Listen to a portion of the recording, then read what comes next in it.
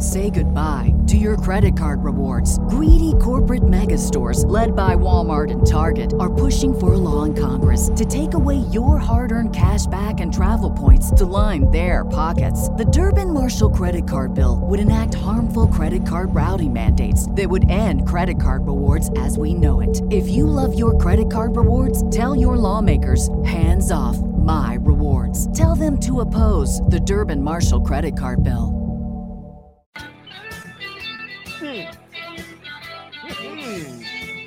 Better put your dukes up. Football season, baby. Happy Monday to you too, Bob. We are one day out from the start of the NFL season. I don't care what they say about free agency, salary cap, the draft. When teams are in camp, here we go. Ready to rock, man. I love it. I mean, hey, and by the way, I'm going to give you guys a little programming note. By the way, Xander, your pop and you are right.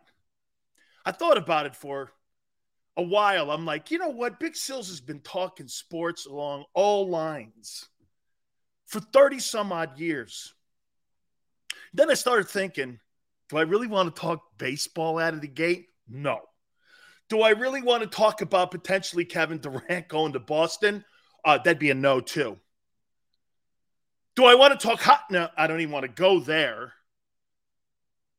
From this day, July the 25th, until the second week of February, I'm going to talk 90% NFL football.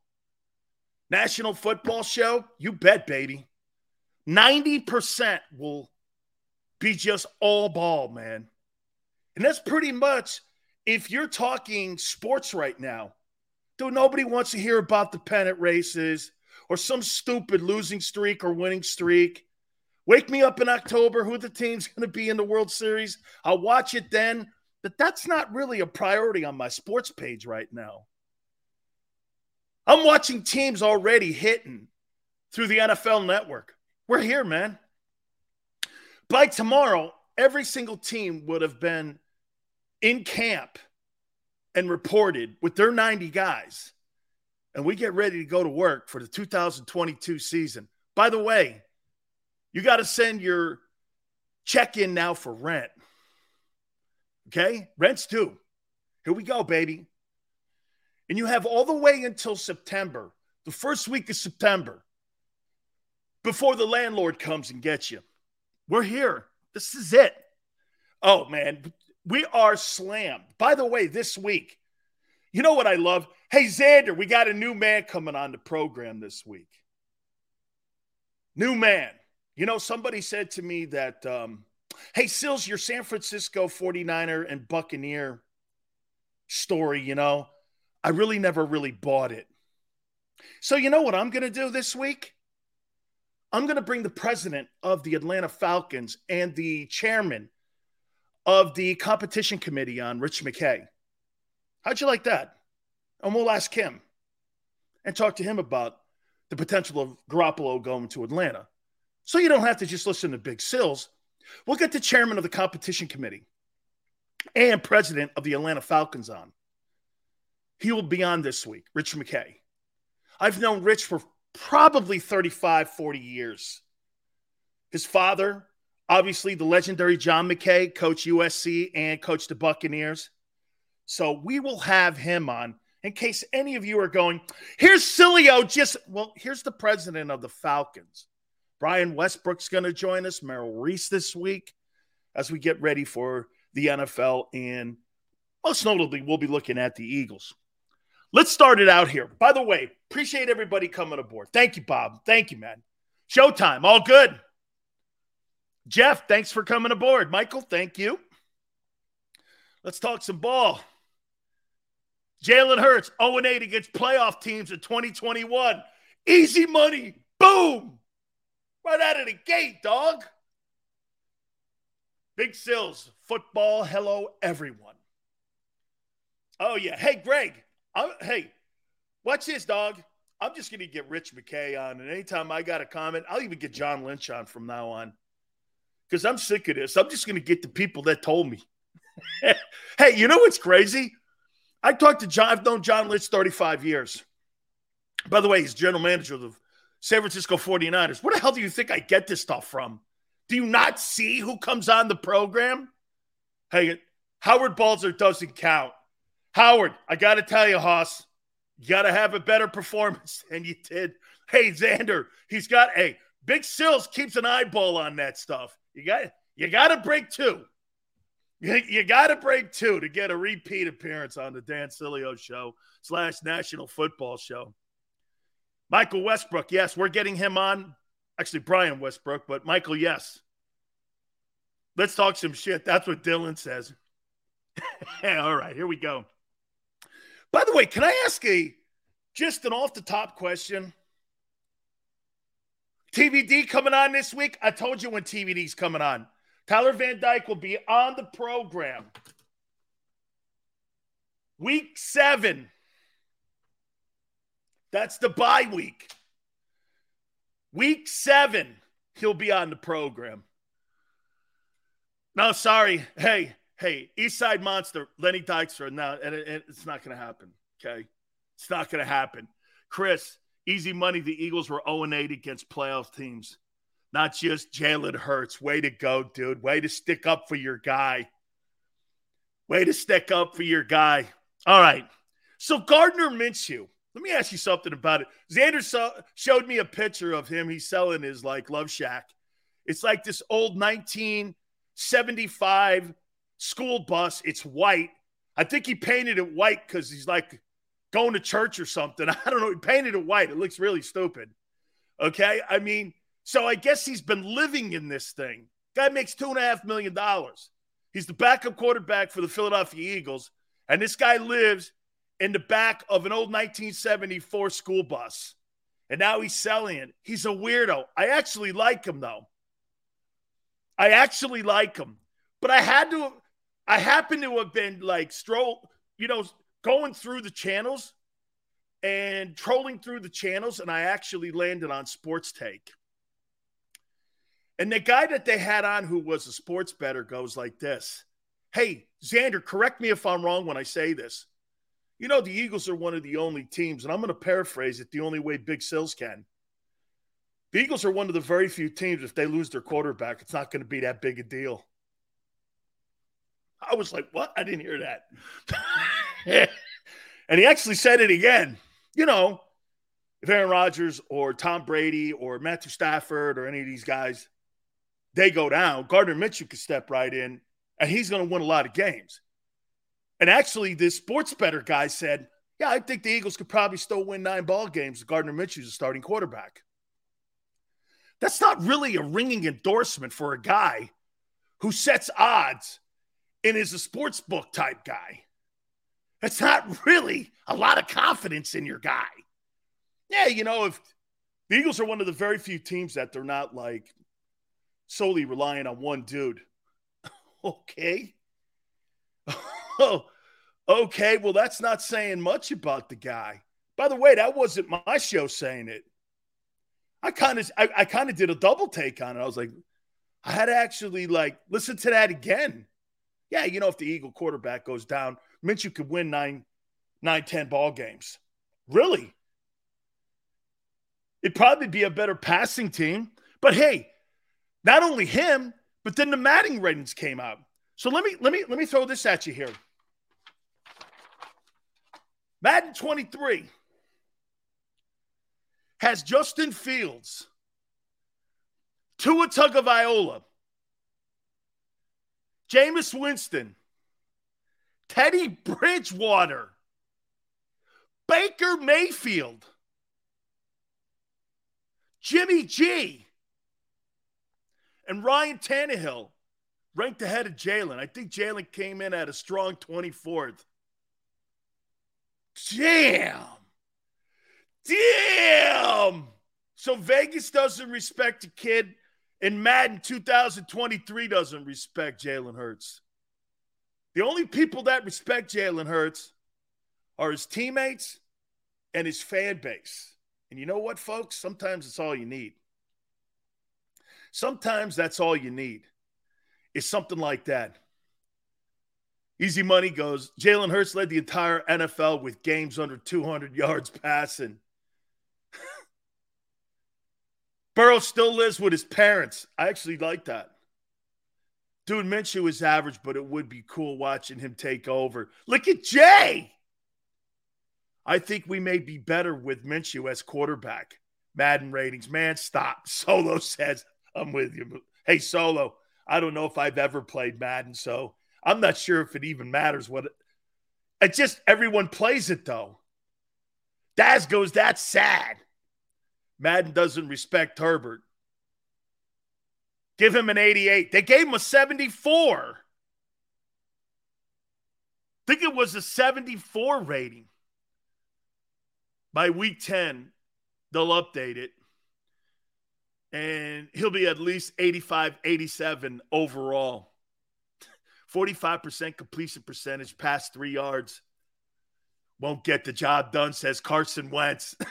Oh, by the way, you see all the players in Washington that are coming to Carson Wentz's defense on what a leader he is, how awesome he is to be around. Hey, man, maybe he is changing his tune. Y'all sick of Sills? Eagle, you just wait, baby. You lay an egg against that Lions team. You wait. How you doing? You better not lay an egg against that Lions team at Ford Field. Maybe he changed. Maybe he did. Maybe he didn't. Holy cow. Look at this. Madden 2023 took a crap all over Jalen. Justin Fields, I think's terrible. Tua, who took his gig. Jameis Winston played like 6 games last year. Teddy Bridgewater's better than Jalen. Wow. Baker Mayfield, who's not even going to start in Carolina. Hey, where is Teddy Bridgewater now? Where's Bridgewater? Where's he playing? Does anyone know? So are you telling me that Teddy Bridgewater, Baker Mayfield, those 2 guys aren't starting, and they got a higher rating for Madden ahead of Jalen Hurts? Teddy Bridgewater's back with the Saints, or he's in Miami? Which one is it? Where's Bridgewater? He's in my... Okay, so wait a minute. Wait, this gets better. This gets better.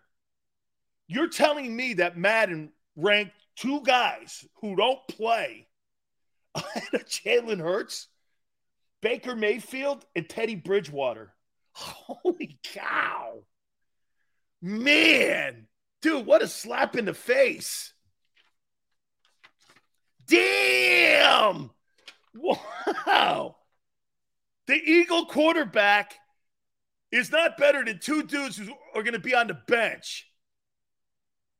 Dude, no way, man. Right now, Sam Darnold's getting the number 1 snaps. How you doing? Man, Teddy Bridgewater is a better quarterback, according to Madden 2023, than Jalen Hurts. Man. Hey, man. I'll tell you, if I'm Jalen, I'm mudslinging. I didn't rank him. The Madden guys did. Just a game, not real life. I don't know, man. They had Tom Brady ranked number 1. As a matter of fact, I think Tom Brady should be ranked number 1. You got a resume like that? I don't care how Aaron Rodgers spins the ball. You see what his postseason record is? I'm going to take the guy in Tampa until somebody tells me otherwise, or he shows me otherwise. I'm going to take the guy. Daz goes, I'm so sick of not having a quarterback. Mudslinging. I'm not doing any mudslinging. They have Minshew at 67 overall. That's way low. Hell, the guy on Sports Take today, what was his name, Xander? Said that, hey, if the Eagles lose their quarterback, it's not a big deal.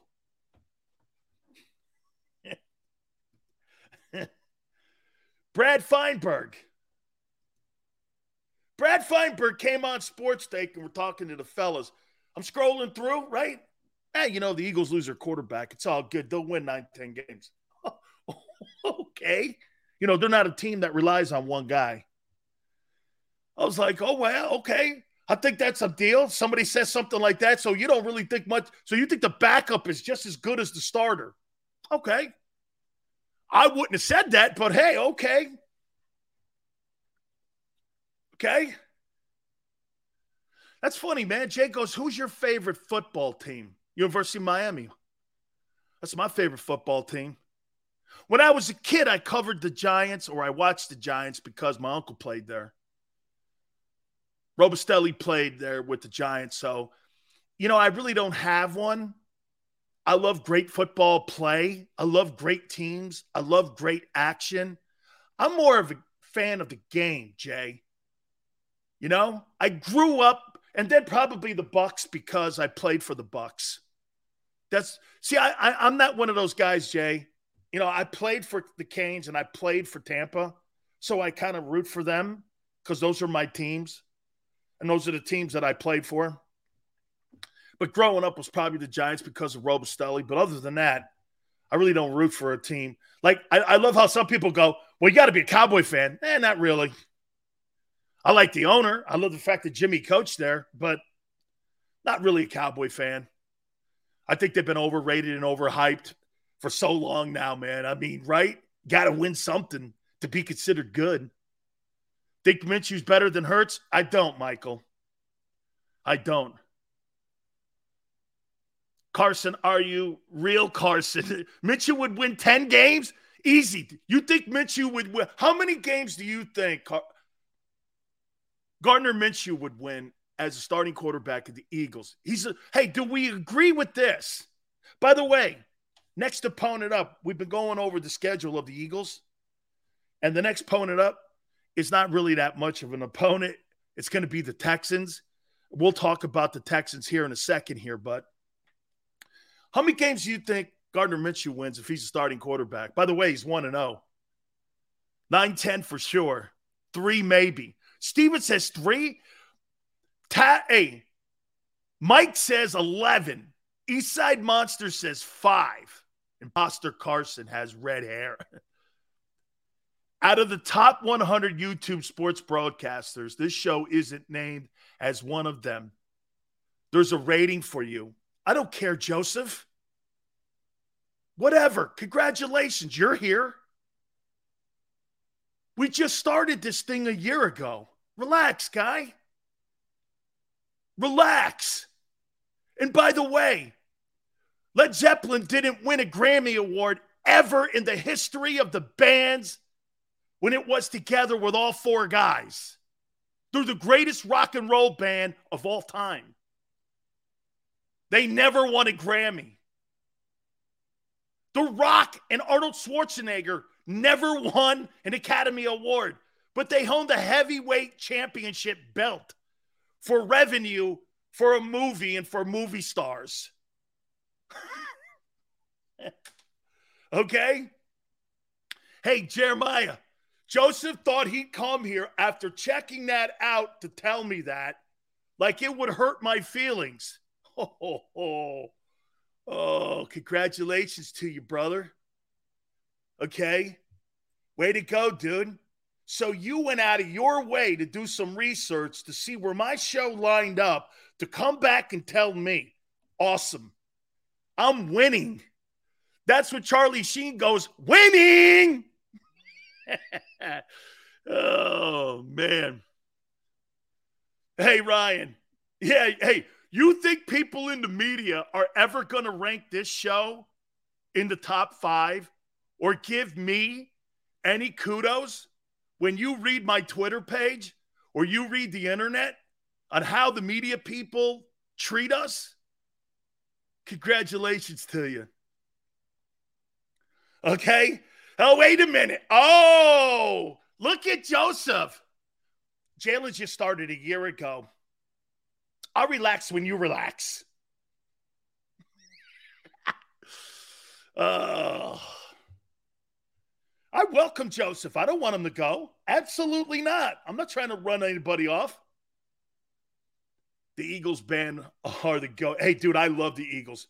More people probably know Eagles songs than any other song when they're in the car riding with their family, right?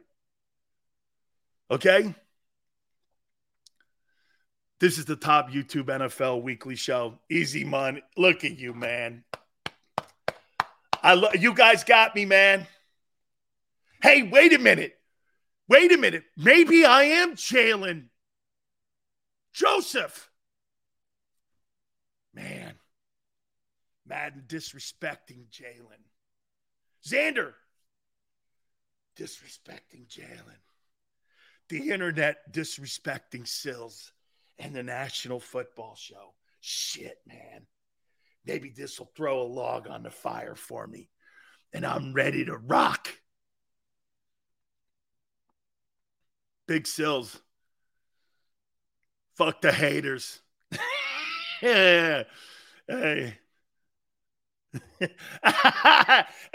Joseph. He goes like this. Hey, just wanted you to know how Jalen feels about you. Hey, Joseph. Say you're smiling with me. Say you're smiling with me and we're good. Say you're smiling with me. Sills, you have great intangibles. Really know how to draw a crowd. You're a good dude. You show up to work on time. You never take any days off. Hey, I am Jalen Hurts. Oh, wait, I'm good, though. Oh, man. Yeah, but the difference, Joseph, I'm good. Okay? I'm good. Don't. I told you this before, shit-talking Eagle fan. Don't ever tell another man he's cute or he looks good in his shirt. It's not good. It's not a good thing. It's not a good thing, man. It's not a good thing. Damn. So wait a minute. Hey, Joseph, wait a minute, though, man. Madden says that your quarterback sucks. Whew. Teddy Bridgewater and Baker Mayfield aren't even starting, and they got him ranked ahead of him. Oh, Jay, don't take it personal, people. I'll say anything with Twitter fingers. I personally don't agree with everything you say, but you have a good show. Thank you, Jay. Jay, Joseph's kidding me. Okay? He's busting my stones. That's all you guys are. That's how all you dudes are. It's good. It's all good. G Cobb is today, Adam. Hour number 3, though, 5:30 Eastern. Thank you for reminding me. Fox 29's Gary Cobb will be with us on the 3rd hour at 5:30. Top of the shit stars. Okay. Yeah. The Bucs quarterback is washed up. No. The Bucs quarterback is washed up. Really? Who, Jameis? You're not talking to guy who wears 12, are you? You're not. Watch this. You want to hear something? Tom Brady could have the worst year of his entire career and not have any effect on his resume. Tom Brady could lead the NFL in interceptions this year. Tom Brady could have the worst completion percentage, the worst quarterback rating, and have no effect on his legacy. Zero. The Bucs could win 2 games this year. It'll have no effect on his legacy. None. How about this? If Brady wins his 8th, that really won't have an effect on his legacy. You know what you're going to consider Tom Brady then? And I consider him today. Tom Brady is the same to me in the equivalent of a Bill Russell. He's a modern-day Bill Russell. Tom Brady's a modern-day Bill Russell, except he has records. Bill never was an offensive guy. He was more of a defensive guy. But all those championships he won at San Francisco when he was in college, back-to-back national titles, and then what he did with the Celtics, there's no coincidence that he won 2 national championships in college and then turned around and started winning with the Celtics. Have you ever heard of the Dons since Bill Russell was there, maybe Bill Cartwright a couple times. Nobody. San Francisco Don's hoop. Catch it. Right? Tom Brady. Sileo wears a cup, can't break his stones.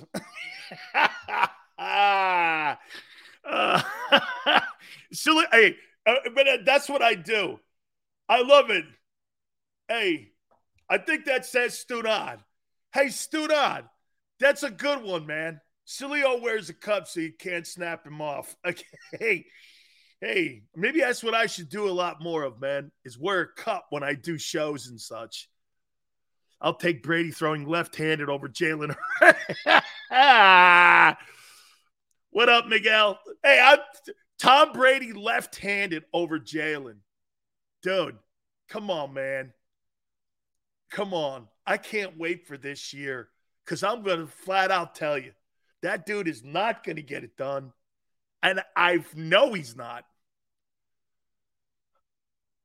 Hey, Joseph, will you highlight Joseph's right there, that last take? Xander, I want Joseph right here. I'm here every day.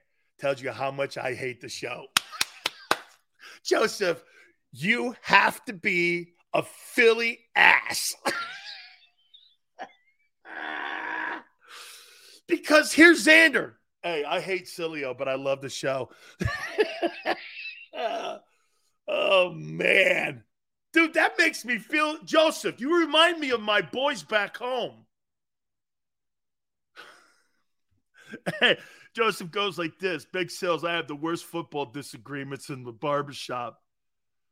This is light work. Oh, I have to admit, though, barbershop barking can get into some hand-to-hand combat.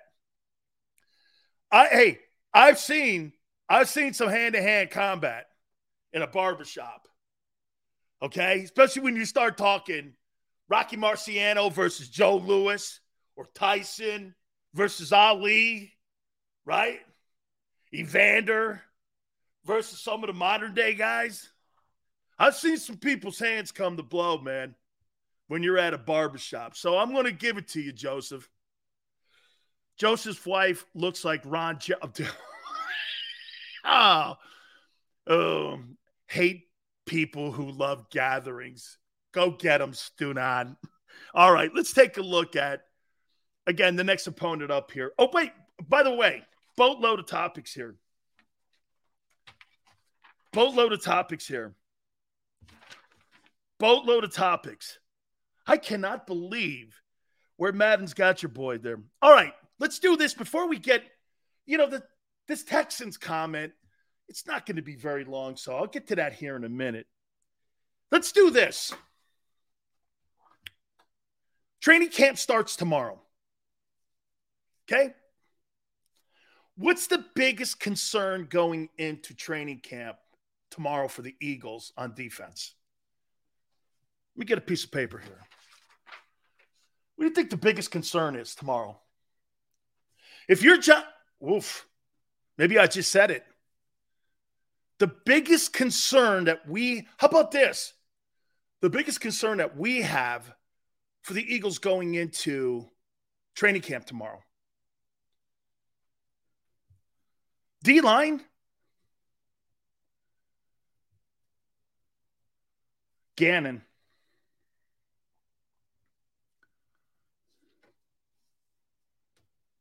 Cohesiveness and health. Okay? Playing together. These are great. Health. We're going to hit on all these because these are right. No, Michael, on defense first. Let's go defense. CB depth.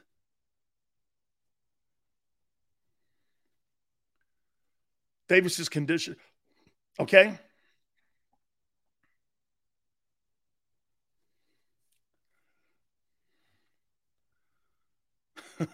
Joseph, man. You are a barbershop shit talker. Edge rushers? Okay, let's hit on D-line Gannon. Playing together, health, and Cornerback depth. Let's do the D-line. It's a good place to start. Is there concern on the D-line? Look, your interior with Fletcher. Here, I'll say this to you. Can Fletcher Cox get beat up by Jordan Davis this year? Probably not, because Jordan's still figuring out how to be an NFL guy. But Fletcher Cox, by the way, okay?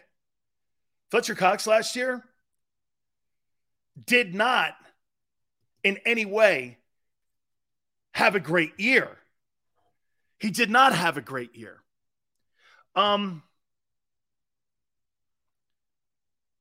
That's a good point. I want to take a time out. I'm going to get back to that because you started out with D-line. We're going to go here. D-line, Gannon, playing together, health, quarterback depth.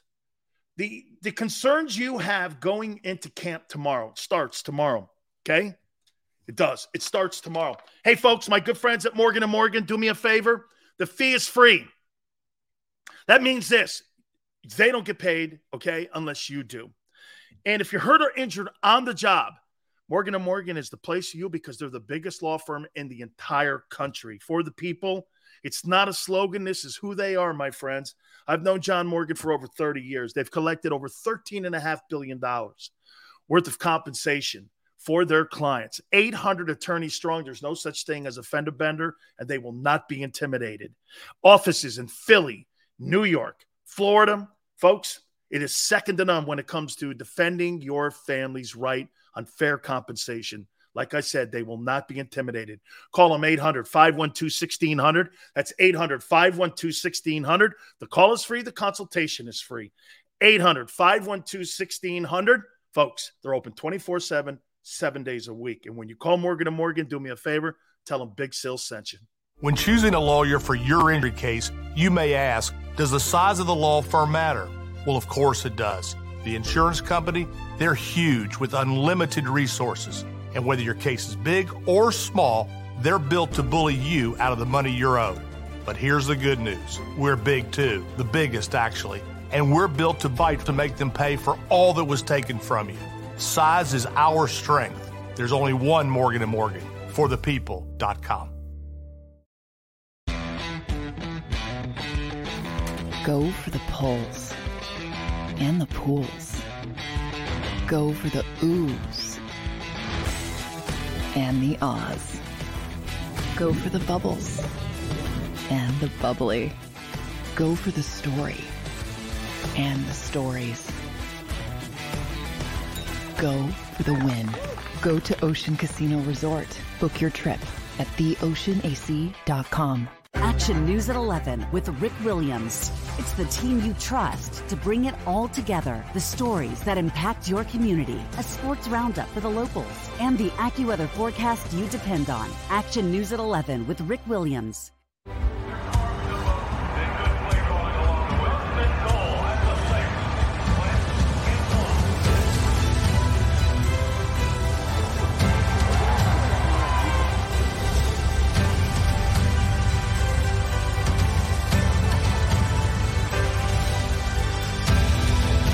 Field of life, First Trust Bank is there for you. Champions on 3. 1, 2, 3. Because Philadelphia dreams deserve a Philadelphia bank.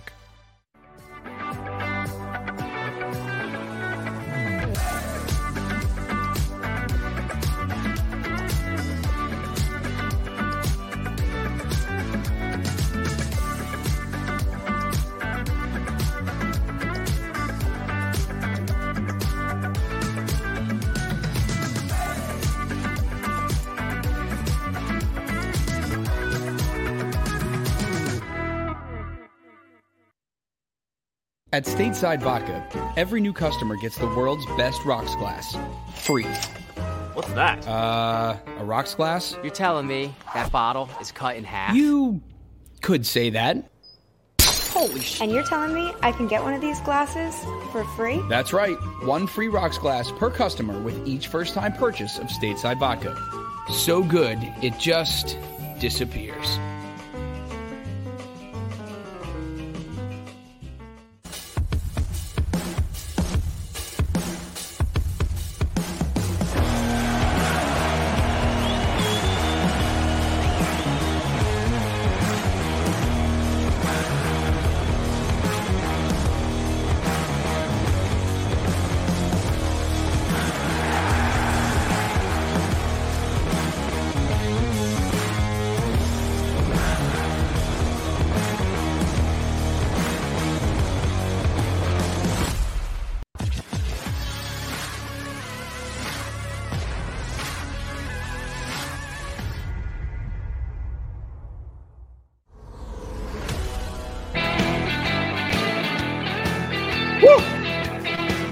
National Football Show. Man, I got to tell you.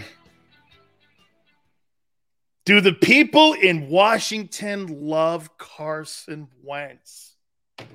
Wow, is he making an impression? Amazing. Hey, well, maybe it's not amazing. Eventually, got to get your shit together. Eventually, you've got to start looking in the mirror and going, well, even if it's not true, I need to change that perception of myself. You know what's funny? Carson Wentz is probably internally believing that he's not done anything wrong. But eventually somebody has to go to him, somebody in his team, Ron Rivera, somebody he trusts, and say, you may be a great guy, but it doesn't matter unless they think you're a great guy. That's what playing the quarterback position is. To Jalen Hurts' credit, Jalen Hurts has convinced everybody he's the quarterback, even though he may not be. But he's convinced them. That's a trait and a talent. Do you know how Aaron Rodgers convinces people in Green Bay? Well, you think it's because of his glowing personality? Or do you think it's because when you watch that guy throw a ball, you go, okay, yeah. I don't need that guy to be the best dude on the planet. I just need him to do that. That's why guys get away with it when you're a tool like he is. He gets away with it because you just do this. Yeah, okay, I understand now. He's not a great guy. I don't really care. Just keep doing that. Jalen has to do that. He has to convince. Carson does too now. Wentz has to do this, man. It's not important if you think you're a good dude. It's important that they think you're a good dude and a good leader, and that you're going to be a special player in Washington. You can't walk into Washington if you're Carson Wentz doing this. I got a raw deal in Indy. The general manager didn't like me. You can't do that anymore. You can't. Because the players are going to go, well, dude, it didn't work. This is your third team in 3 years. The law averages are not on your side. You've got to convince the dudes in your building to follow you. And so far, Wentz, I think he's getting it. Now, he starts playing some of that hero ball. All that equity that he built up will go right down the toilet. Like it did in Indy. Here, let's do this again here for Carson Wentz here. Carson Wentz threw for 3,700 yards, 27 touchdowns, 7 picks, 94 quarterback rating, decent as a quarterback completion percentage. But he destroyed all of that play with the Jaguar game and the Titans game. Those 2 games are the reason that he's not in Indy any longer. And his best boy's there. The guy who completely fought for his ass. And Frank Wright, if you can't play for Frank and he fought tooth and nail to get you into Indy, bro, you need to have a come to Jesus conversation with yourself. And that's why I'm saying this, okay? I'm going to give Carson Wentz the opportunity to be successful. You know why? Because he has been. Carson Wentz has 10 times the talent Jalen Hurts has. Okay? You know what's funny? Jalen Hurts' inability is in his talent. If you could just put Jalen Hurts' head on Carson Wentz's body, you'd have the perfect quarterback. You'd have the perfect QB. Give me Jalen's intangibles, put them on Wentz, and you're talking about a Tom Brady kind of player.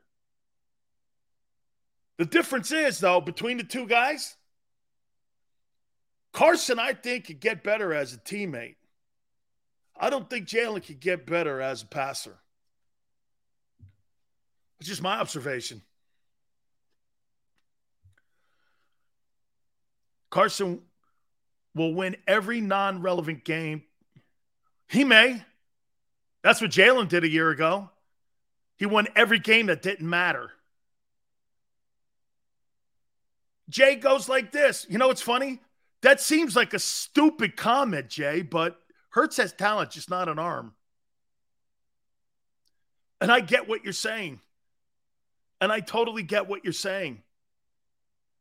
I've been saying if Jalen had Carson's talent, he's an MVP. Absolutely.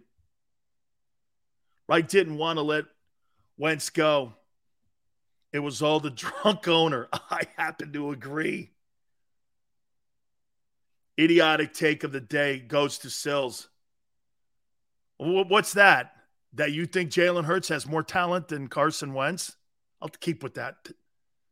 That's a fact. Are you trying to suggest to me that you think, okay, are you trying to tell me you think Jalen Hurts has more passing ability than Carson Wentz? It's not close. Lenny goes, the Colts put all their failures on Wentz, and it was wrong. Irsay was raging on painkillers. Oh, no. Paul Sorvino died? Paulie from the Goodfellas? Now I got to turn my back on you. Here's $500. Now I got to turn my back on you. Wentz is weak-minded quarterback. So was McNabb. So was McNabb. Hey, Xander, who was more weak in the mind, Wentz or McNabb?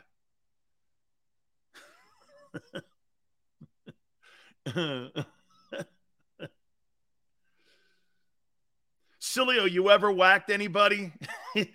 Let me think. I've been accused of pretty much everything, Lenny, but no, not that. I haven't whacked anybody. He can use his talent. He just tries to use it too much. Right. Wentz.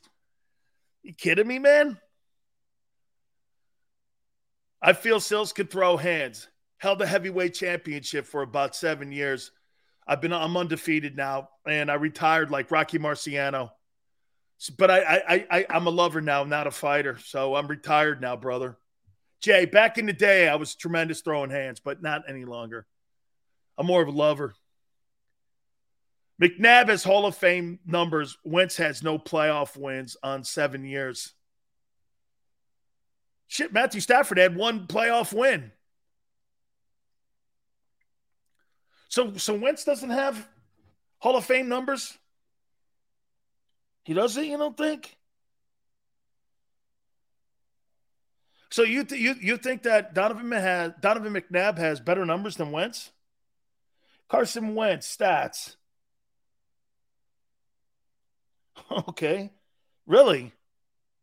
You think Carson Wentz has less stats than McNabb? Interesting. Carson Wentz. Starting quarterback. 1, 2, 3, 4, 5, 6. In 6 years, Carson Wentz is 20,000 passing yards. 140 touchdowns and 57 interceptions. That's a 2-to-1 almost. It is. Okay? It is 2-to-1. That's what you want in any quarterback. Let's take a look at Donovan McNabb. Donovan McNabb stats.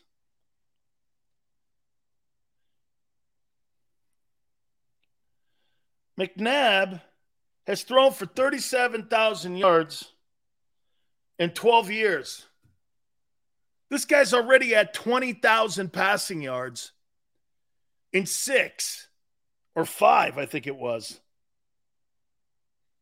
Come on, man. When Carson Wentz is done, he'll have about 45,000 passing yards and about 300 passing touchdowns. And it'll make McNabb's numbers look stupid. When Wentz leaves the game, shit, Ryan Fitzpatrick has better numbers than Donovan McNabb. Right? Yeah. I think he's got like 38,000 passing yards or something like that. He's got more passing yards. I bet you Ryan Fitzpatrick has more passing yards than Donovan McNabb. And he played on 9 different teams. It wasn't like McNabb put up giant numbers. He didn't.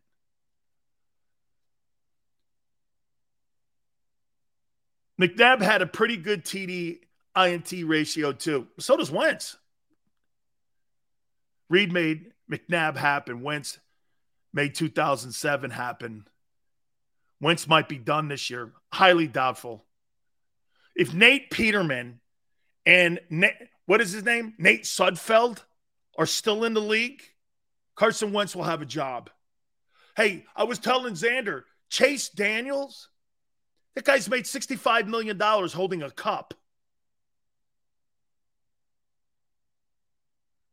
McNabb is the Eagles' all-time leading passer. I think that tells you all you need to know about your history, your freaking quarterbacks. Wentz is going to have a great year this year, Daniel. And it's really starting off well in Washington there. I like it. PSU, Wentz will get injured. And I think he played almost every game last year, didn't he? Didn't he play it? All right, let me get into the next opponent here for the actually, I want to do that at the top. I want to get back to going on to what we were talking about. I asked you guys I wanted to start on the defensive side. What were your biggest concerns going into training camp tomorrow?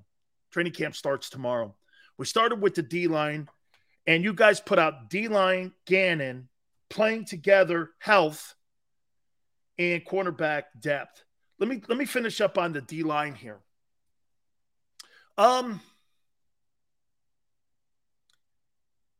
Is it a concern? How are you going to use Hassan Reddick? Don't put him inside. How are you going to rush who are going to be your edge setters? Are you going to be traditionally in third and long in a forefront? Wide 5, wide 7? I don't think so much it's talent. Okay? I don't think it's so much talent. I do think it's going to be how these guys are going to perform. And are they going to be it's got to start with run stopping. And they got the horses to do that. Listen, I'm going to say this to you guys. I don't mind giving up 300 yards, 400 yards passing. I can't give up 175 yards rushing. You could beat a team that throws for a lot of yards. You can't beat a team that runs for a lot of yards. If you can't stop the run, you have no chance of winning ball games. And you're not going to be taking on a lot of big premium passing games. Early on, you may be. Okay? Then you get in the middle of the schedule, you get Aaron Rodgers, you get Matt Ryan, you get Carson in there. But then after the Titans game, it's Giants, Bears, Dak, Saints with Jameis, and then Giants again. You're going to have to rush them. I would say this to you, that the Eagles, it's going to be a concern for me if they improve on their sack game. And if they improve on that sack number, they're going to have to improve on the sack number. Okay? Setting the edges, stop the run. Let's stop the run first.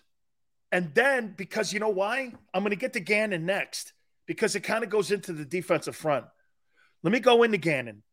How is Gannon going to put all these pieces together in the front seven? Does he know how to use Hassan Reddick? How are you going to use your rotation? Where's Jordan Davis fit in this? Are you going to blitz this year? No blitzing? You got 2 professional corners now. Are you going to play more press?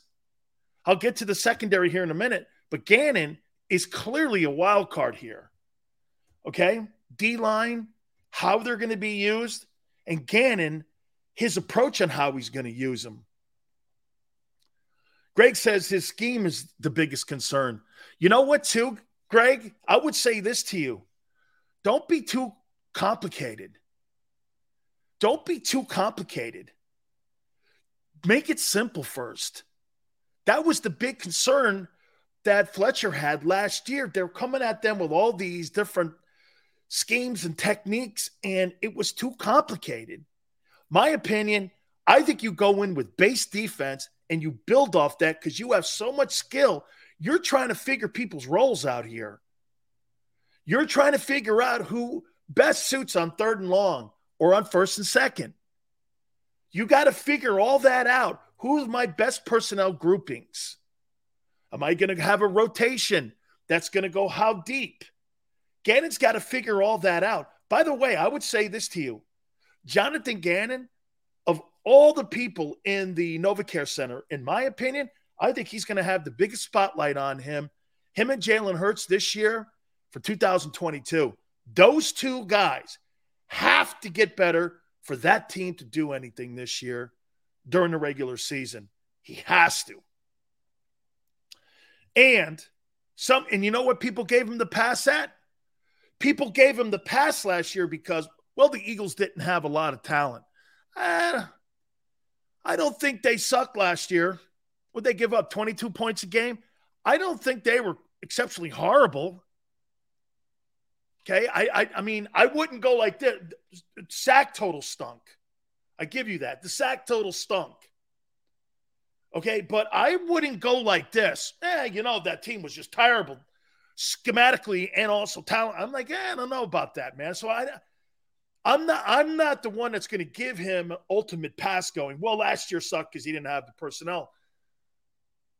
I mean, you're an NFL coach, bro. Show me. You look like you belonged in a high school.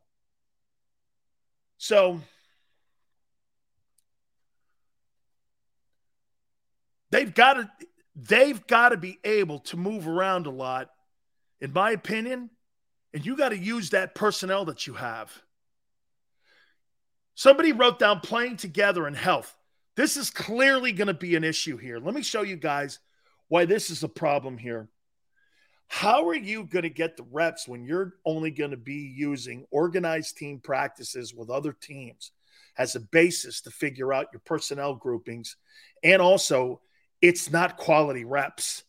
When you scrimmage against another team and it's a controlled scrimmage, those aren't quality reps compared to a preseason game. And albeit preseason games blow, they're no good. I'm with you. NFL now plays 3 because they're playing that extra NFL game, the 17th game. That's why they've cut it down to 3. Shit, we used to play as many as 5 to 6 back in the day. They don't do that anymore. Okay? So how are you getting quality reps to figure out what your personnel grouping is going to be? Playing together? Look, practicing, scrimmaging, all of that is good, but those aren't quality reps. And the Eagles' main concern is getting to September. They're not concerned about playing together. They're not concerned about groupings. They're not concerned. That's ego talking too. I think you have to have quality reps. I think you've got to be in a game that matters, kind of. And a game that kind of matters is preseason. So they're gambling on health. The back end of the other one, playing together in health. Health is more of a priority to them than playing together early. They figure they're going to be better by the end of the year and healthier. That's what happened last year.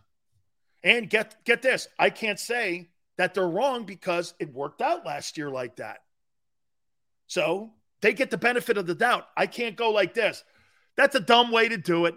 How many people have come on the program and all gone, Sills, you know they need reps. I get it, and I agree. However, they won that argument last year. They're going with health. Okay? They're going with health over playing together. I'm a big believer that you've got to be able to do both. Okay? I am. Jay says it's a mistake not playing Hurts in the preseason. I completely agree with you. Okay? Give the starters a few series in preseason. Well, Maniac, you're a superstar then. Congratulations to you. And we love you too, Maniac. Congratulations. You're a superstar. Eagles are going to the Super Bowl. We all know it. I think Nick has to ramp up as far as reps. But will they let him? That's my concern. You've heard everybody from Nick Sirianni and Howie Roseman say they're not going to have a lot of the first team playing in the exhibition games. Okay? They're not. The other one that you guys brought up was cornerback depth. Let me show you this. So if Darius Slay goes down, who takes over?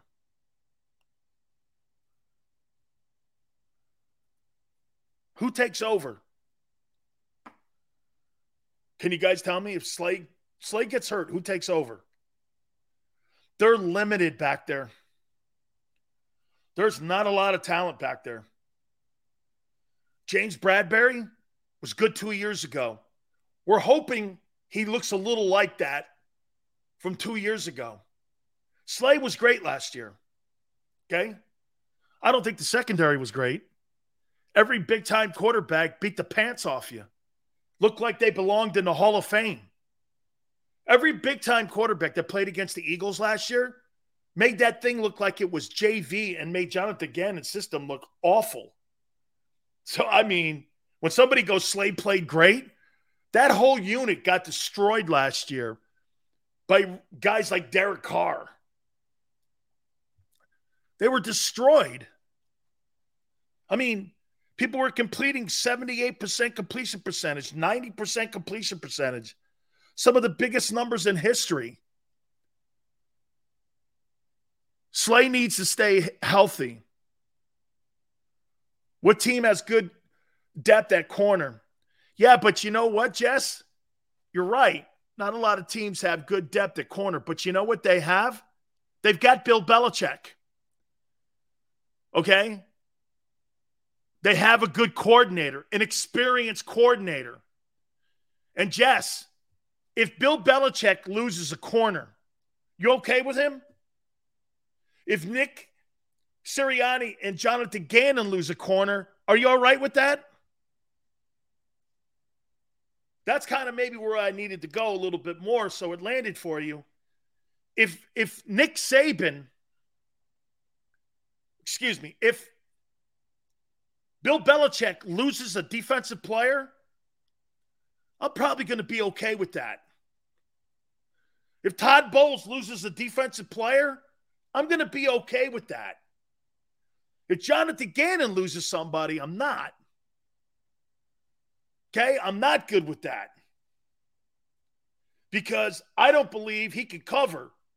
How many times did we see when someone got hurt in New England or somebody left like any of them, Stephon Gilmore or any of those kind of players? Belichick was able to get more pressure on the quarterback, or you would have other guys in free and strong taking over for some of the deficiencies because of a lack of a talent.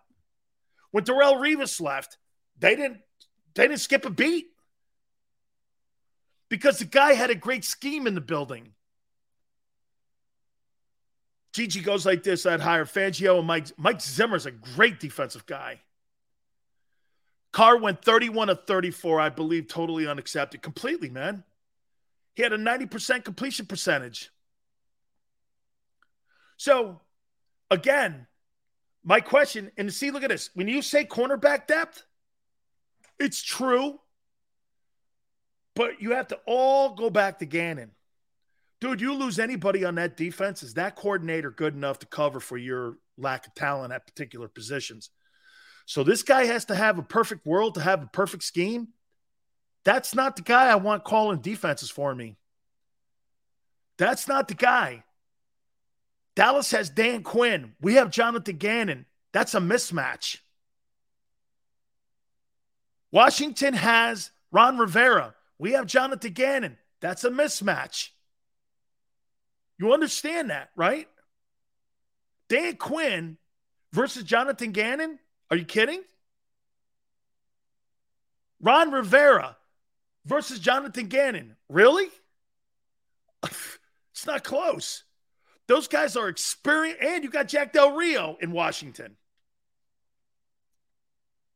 You got Del Rio and Ron as D coordinators versus Jonathan Gannon. Okay. If Ron loses a guy or if Dan Quinn loses a dude, they're going to cover it. They're going to come up with something different schematically. Jonathan Gannon, he couldn't come up with shit last year. And now, here's the conversation. You want to hear something else? Here's the conversation we're having. Well, can Jonathan Gannon put all the pieces together for it to be what? Since when does a D coordinator, that become a problem because you have too many players and some really good skilled guys on your roster and on your side of the ball? Since when is that a problem? If you're good, find a spot for them.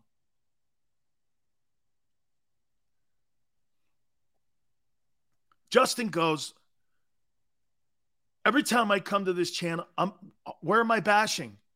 I'm asking you what your concerns are going into training camp tomorrow. SN. That's all it was. It's not bashing. That you don't have a question on a defensive coordinator from a year ago? You don't. You don't have a question on your team depth at corner. You don't have a question mark that they're not going to practice in the exhibition season. Really? Okay. By the way, we are going to do the positives. We are. Okay? Do me a favor. We're going to go offense, strengths, and weaknesses. We are going to talk about the Texans. That is week number 9. We're going to do that in hour number 2. Don't forget also, hour 3, Gary Cobb, 5:30 Eastern time from Fox 29. Now we're going to flip it over. What are the strengths you think on this Eagle team going into camp tomorrow? Hour 2. Hit the like button. Keep it here on the National Football Show. Go for the pulls and the pools. Go for the oohs and the ahs. Go for the bubbles and the bubbly. Go for the story and the stories. Go for the win. Go to Ocean Casino Resort. Book your trip at theoceanac.com. Action News at 11 with Rick Williams. It's the team you trust to bring it all together. The stories that impact your community. A sports roundup for the locals. And the AccuWeather forecast you depend on. Action News at 11 with Rick Williams.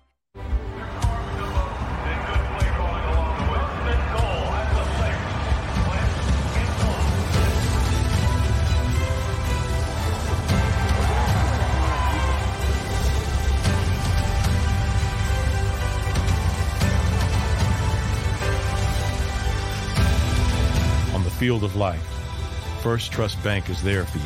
Champions on 3. 1, 2, 3. Because Philadelphia dreams deserve a Philadelphia bank.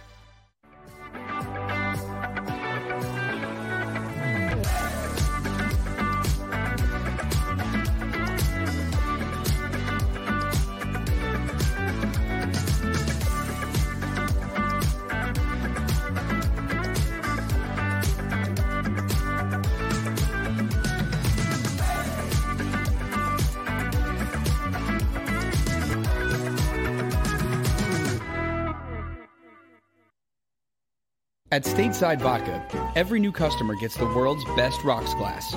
Free. What's that? A rocks glass? You're telling me that bottle is cut in half? You could say that. Holy shit. And you're telling me I can get one of these glasses for free? That's right. 1 free rocks glass per customer with each first-time purchase of Stateside Vodka. So good, it just disappears.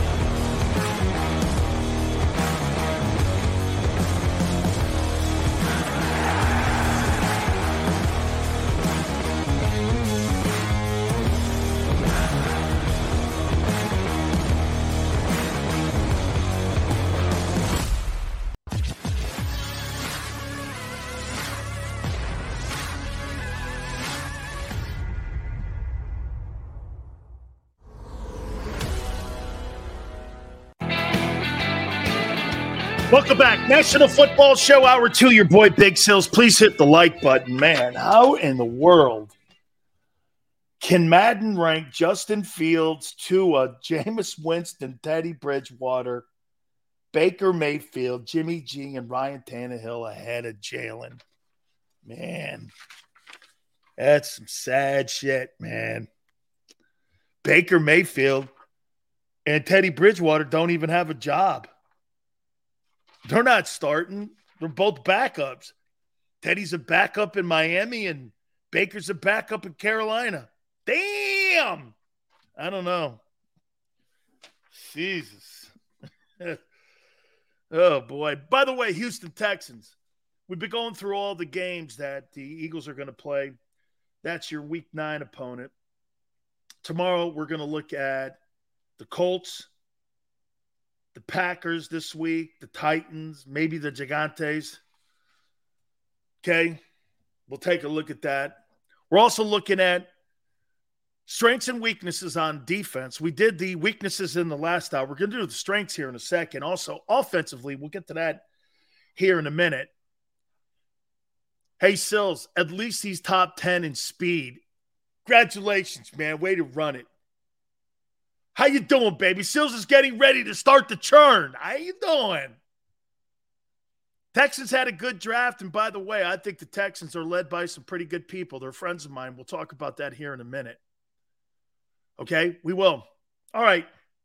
What do you think the strengths are of this defense going into training camp tomorrow? God, I love that. We're going into training camp tomorrow. Damn. Hey. Ain't no more, man. Waiting around. We're here, dude. Practice. You're going to get a chance to watch it on the NFL Network. Here you go. Linebackers versatility. LB's versatility. Okay. LB's and D-line. Okay. The big boys. Like that. I may start there. Front seven. Christmas Eve for Sills. Michael, hey, you're right. It's Christmas Eve, man. All the rest of the show's talking Phillies and Kevin Garnett. I had no interest in that. Zero interest in that. Zero. I'd rather talk about Baker Mayfield, and he sucks, than talk about where Kevin Durant lands. Go on one of your burners, dog. It's all good. Let me start with the big boys. I like the big boys. You know what's really great about the Eagle big boys? They're freaking athletic. Jordan Davis, 4'7", 338, whatever it was, 340. Fletcher Cox, Hardgrave, those are some big dudes in the middle. Plus, Milton Williams, that kid's a 500-pound bencher. There's some horses in there.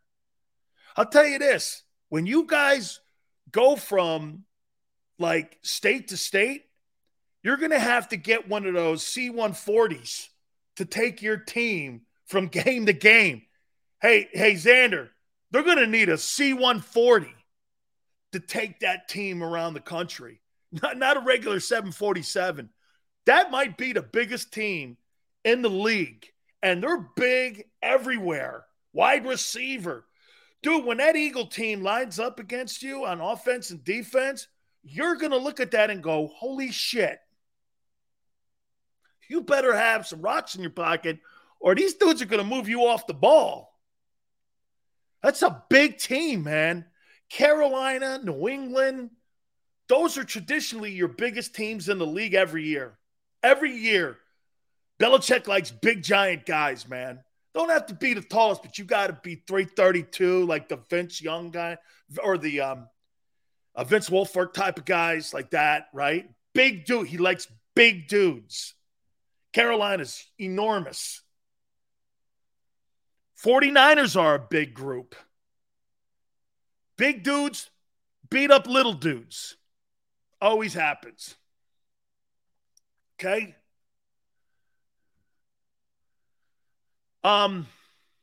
A380. It's a C-130. Thanks, Timothy. Didn't get my airplanes chronologically put in order there. It's a C-130. Thank you, brother.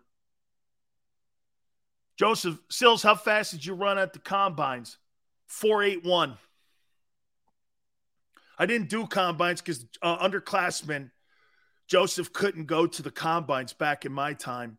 So they came to you at your pro day, and I ran a 4.81. I was 388, and I ran a 4.81. Shit, this was 35 years ago.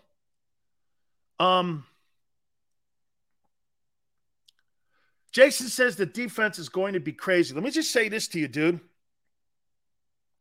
You got some big dudes in the middle, and athletic and good and talented. Stopping the run has to be the number one priority for the team. Stopping the run, okay? Stopping the run. Then you can work off your pass rush and everything else and playing press coverage. Michael goes, damn, you're old. Yeah. Thank you, Michael. Thank you. So interior-wise, the big dudes really like that. You guys got some really talented big guys. Who do you think is going to who's going to play in the 43 in your opinion to sit the edge and pass rush? By the way, don't say Hassan Reddick. Hassan Reddick is not going to be in a traditional 43 front. They're going to move him off the linebacker. He's going to be part of the 43 wide linebackers. Okay, you're going to play a 43. But my question is, you may have to play a 5 somehow. You've got to put him in there. You cannot play Hassan Reddick in a 34 front. Okay? You can't. This here lies the dilemma of how Jonathan Gannon, once again, has to implement him. Okay? Putting him in, how are you doing that? Can't play him on first and second down. Get that guy killed. Can't play him inside. So you think Graham and Sweat are going to be your interior ends? Are they good enough to set the edge? Are they good enough pass rushers, you think Graham and Sweat are good enough to get pressure on the quarterback? So interior-wise, until we can figure out Jordan Davis, you're going to have Sweat, Fletcher, Hardgrave, and Graham. How many sacks you see with those 4 guys? I'm not talking about Hassan Reddick yet. Okay? Sweat, Fletcher, Hardgrave, Graham. How many sacks do you see with those 4 guys? Whew. Let's go 5 with Sweat. Fletcher, 3. Hardgrave, 8. Graham, 6. 22 sacks between that front 4.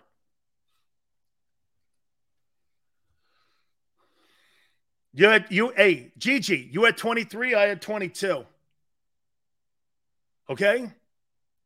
I'm not counting linebackers yet because I'm Hassan Reddick. I'm counting on him to get 12. That puts you at 34.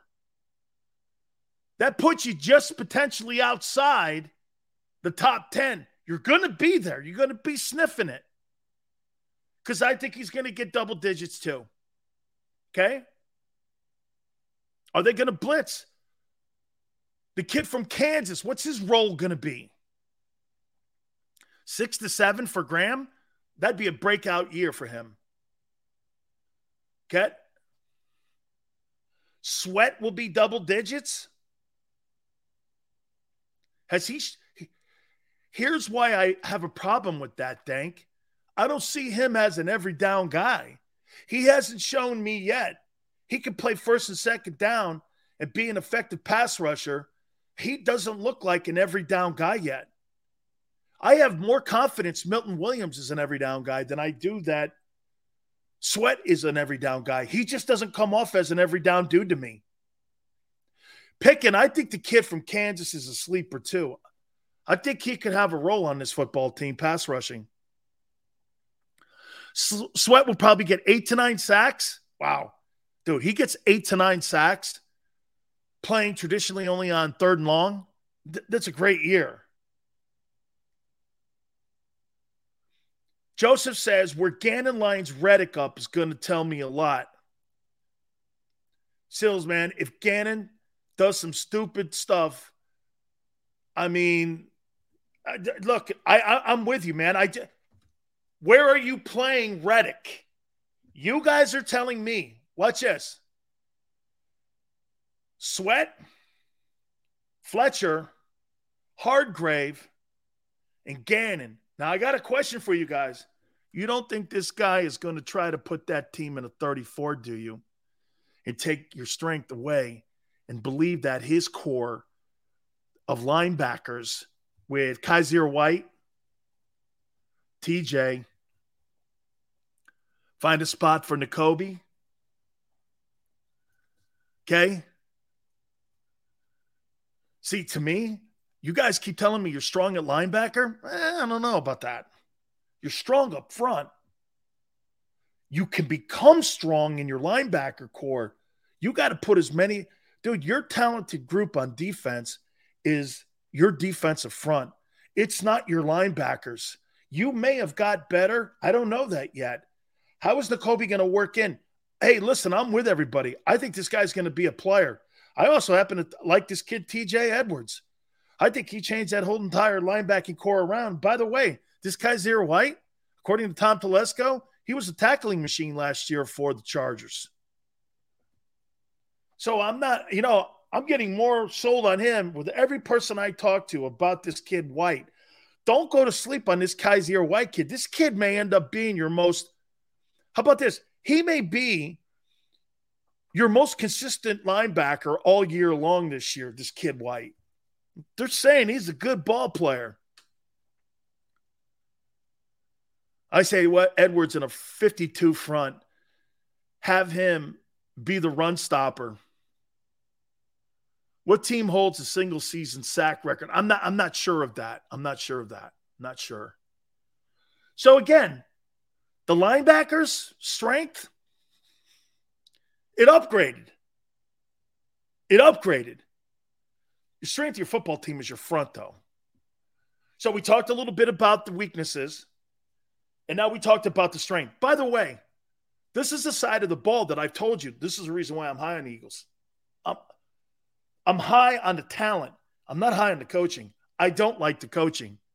As a matter of fact, of all the coaches in the NFC East, I think the Eagles got the least experienced defensive coaches of any coaching staff in the East. That says a lot. Okay?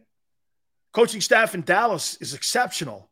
Coaching staff in Washington is exceptional. Not so much, probably comparable. Brian Dable's going to put together a good coaching staff. He's got equity in the building, and he's got equity in the league. Everyone knows who Brian Dable is. So when he picks a phone up and brings in a D coordinator's going to put the phone next to his ear, and he's going to listen because he has that equity. Sirianni had no equity. That's why Jonathan Gannon's in the building. Jonathan Gannon would never have gotten that job. Watch this. Jonathan Gannon would never be the defensive coordinator of the Philadelphia Eagles if Doug Peterson were the head coach. That would never happen. You're not hiring a training wheels guy to come in and coach your defense after Jim Schwartz. Look at what Doug Peterson had in the building. Doug Peterson had Frank Reich, had Jim Schwartz on his coaching staff. Jesus, criminy. The experience factor alone in coaching puts your players in an easy place. Jim Schwartz, Frank Reich, Doug Peterson. Man, I'm pretty good. Deuce Staley, right? I'm pretty good with that staff. I feel good, man. When I walk into a building that my guys know where we're going. I walk into the building and I'm a defensive player walking into NovaCare Center and walking into camp tomorrow. I'm doing this. How's this guy going to figure this out? We're going to have to help him. That's okay, too. If there's an open door policy on that, that's okay, too. Okay, that's okay. As long as it's being received. And it was a year ago. They were 2-5. They changed the room around. And Sirianni and his staff get the pass because they did it. Pickens goes, you have to be creative with this talent. Pickens, I think you've got to be simpler with this talent. Don't confuse anybody. You've got a lot of new faces. Why would I throw? Watch this. I'm going to show you guys something here. Why you have to make it simple. Pickens, I think you got to think the direct opposite. Watch this. And I'm going to put this in terms of countries. James Bradbury from China. Kaiser White from Portugal. Jordan Davis from France. Hassan Reddick from Lithuania. And the reason I'm saying that, those guys know one language. On where they were in theirs, James Bradbury, like I said, these guys know one language because they were at one place. Now they've got to learn a brand new language in Philly. It's not that easy. You're constantly going like this. Am I doing the right thing? Is this what he's asking me to do? Is that what the scheme is? Is that what the technique is? Techniques are completely different. So you got 5 people that spoke 5 different languages last year in your group. That's not as easy as you think just to come together. So what is the simplest way? Make it simple. Line up here. And then you can move your own techniques. And when a guy like Gannon, if he's smart, he sees how Bradbury plays press. He likes, you know what Darrelle Revis used to do on press? It's a technique that was so brilliant. Here's the sidelines over here. He would take this hand here. He would constantly jam you and force you to the sidelines. He was so physically gifted and such a great backpedaler that Revis would jam you, and even if you tried that inside release on him, you're not getting around Darrelle Revis. He'd push you to the sidelines. Shit, by the time you're down the field 10 yards, you got 1 yard to work. That's why nobody completed passes on him. He would move you physically to the sidelines. How many times did you watch players catching passes out of bounds against Darrelle Revis? It's because it's the jam push. And he would force you up the field. And he was so good in his hips, couldn't get around him. That's not something Jonathan Gannon is going to teach anybody. But if you're smart, you allow these guys to create their techniques being simple.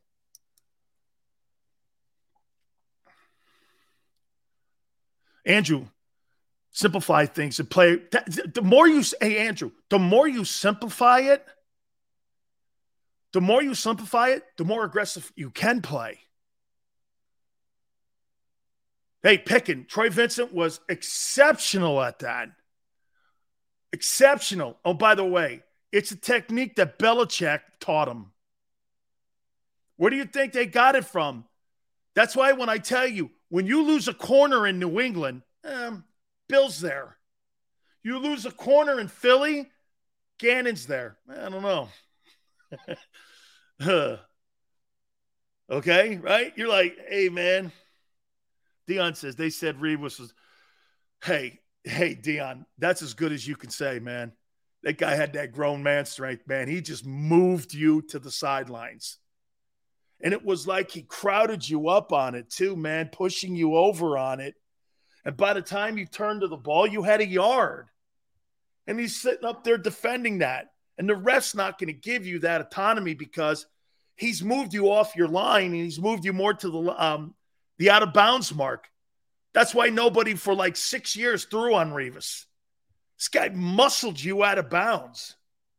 Those are the great – Dion just beat you with tremendous speed. That guy beat you on strength. Who's that guy? Who's that guy in Arizona that used to do that? What's that? Textbook. Greg. Revis was textbook. What was that guy's name in Arizona that used to do that to Michael Irvin all the time? Aeneas Williams. Aeneas Williams was the real first guy that I really started seeing with that technique. because he would push them big dudes out of bounds.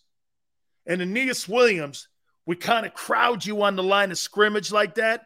Then he would turn you to the line, and he kind of like started muscling you up. Revis took it to a new level. Look, overall, my prediction for the Eagle defense, I think the Eagle defense is absolutely improved. Here, watch this. I think they're improved personnel-wise. What does that mean? I really don't know yet. Okay? Here, I'll give you guys one last before we take a time out here. So when I was drafted by the Bucs, I was a 3-technique D tackle.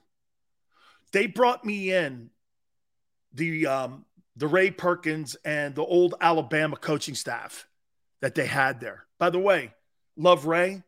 Ray drafted me. He also drafted Lawrence Taylor. Remember something. So when Ray Perkins, hey, Xander, you're Alabama guy, Ray Perkins? I can always say this. Well, Ray Perkins was the head of personnel in New York. You know who he drafted? Lawrence Taylor. You know who else he drafted? Me. Okay? But the problem with that was with me, I was a 3-technique D tackle. I got up the field, I did penetration. I didn't do 2-gap stuff. When they asked me to come to Tampa, I had never played nose guard in my life. I'm not the tallest guy on the planet. But I played like Warren Sapp, 6'1". Aaron Donald, 6 foot. Vince Wilfork, 6'1". All those, Cortez Kennedy was 6'1". All those D tackles, Jerome Brown was 6'2". All those DTs that played at UM, Russell Maryland, 6'1". We were all those shorter guys. And we played 3-technique. We weren't going to play a 1-gap or a 0-gap or a 2-gap to keep the linebackers free. What if you have shitty linebackers? We got to get up the field. Man, I got to Tampa Bay. Everything that I had done in college was for shit. And I was not a good nose guard. I never played it.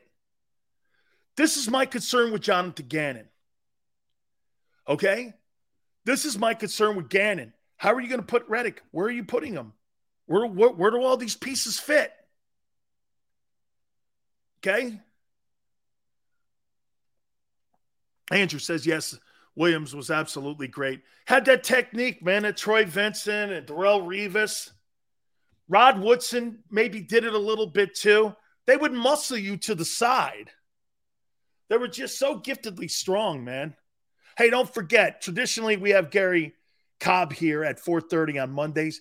He's got an event that he's doing in Philly, so he's on at 5:30 today, Eastern time. So that'll be in hour number 3. Let's take a look at the offense. We did the strengths and weaknesses of the defense. Now we're going to do the weakness of the offense. We'll do that first, and then we'll do the strength of the offense, and we'll get all into that. Please hit the like button. Guys, don't forget my friends at Morgan & Morgan, where the fee is free. Always means this.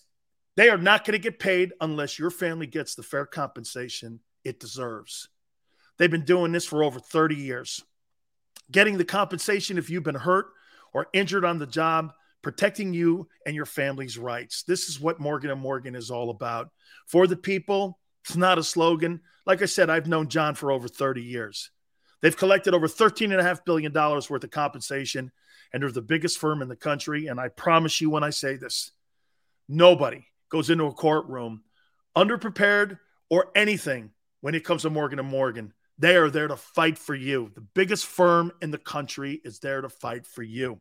You got it, man. 800 strong attorneys in offices in Philly, New York, Florida, all across the country. Folks, call them 800-512-1600. That's 800-512-1600.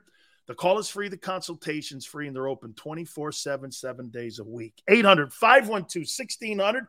And when you call Morgan & Morgan, you tell them Big Sil sent you. I'm John Morgan of Morgan & Morgan. When you're hit from behind in a car crash, the insurance company may try to say, you can't possibly be hurt. It was only a few miles an hour. It's simply not true. You see, here's the thing. Getting hit at 10 miles per hour is like falling off of this. 15 miles per hour, like this. And only 25 miles per hour, this. Injured, dial pound law. There's only one Morgan & Morgan. Go for the pulls and the pools. Go for the oohs. Say goodbye to your credit card rewards. Greedy corporate mega stores, led by Walmart and Target, are pushing for a law in Congress to take away your hard-earned cash back and travel points to line their pockets. The Durbin-Marshall credit card bill would enact harmful credit card routing mandates that would end credit card rewards as we know it. If you love your credit card rewards, tell your lawmakers, hands off my rewards. Tell them to oppose the Durbin-Marshall credit card bill. Everybody in your crew identifies as either Big Mac Burger, McNuggets, or McCrispy Sandwich. But you're the Filet-O-Fish Sandwich all day. That crispy fish, that savory tartar sauce, that melty cheese, that pillowy bun. Yeah, you get it. Every time. And if you love the Filet-O-Fish, right now you can catch two of the classics you love for just $6. Limited time only. Price and participation may vary. Cannot be combined with any other offer. Single item at regular price. Ba-da-ba-ba-ba. And the Oz. Go for the bubbles and the bubbly. Go for the story and the stories. Go for the win.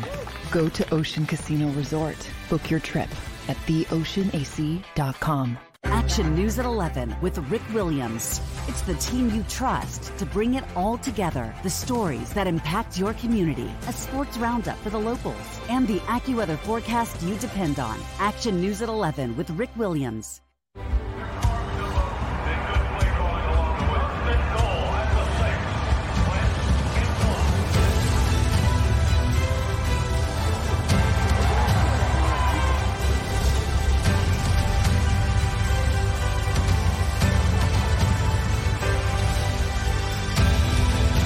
Field of life, First Trust Bank is there for you.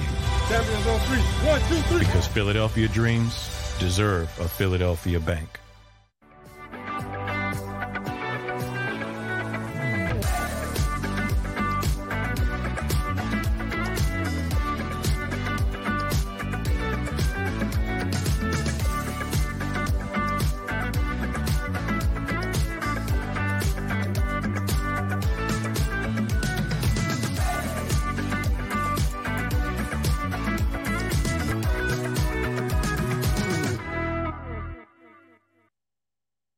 At Stateside Vodka, every new customer gets the world's best rocks glass.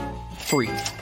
What's that? A rocks glass? You're telling me that bottle is cut in half? You could say that. Holy shit. And you're telling me I can get one of these glasses for free? That's right. One free rocks glass per customer with each first-time purchase of Stateside Vodka. So good, it just disappears.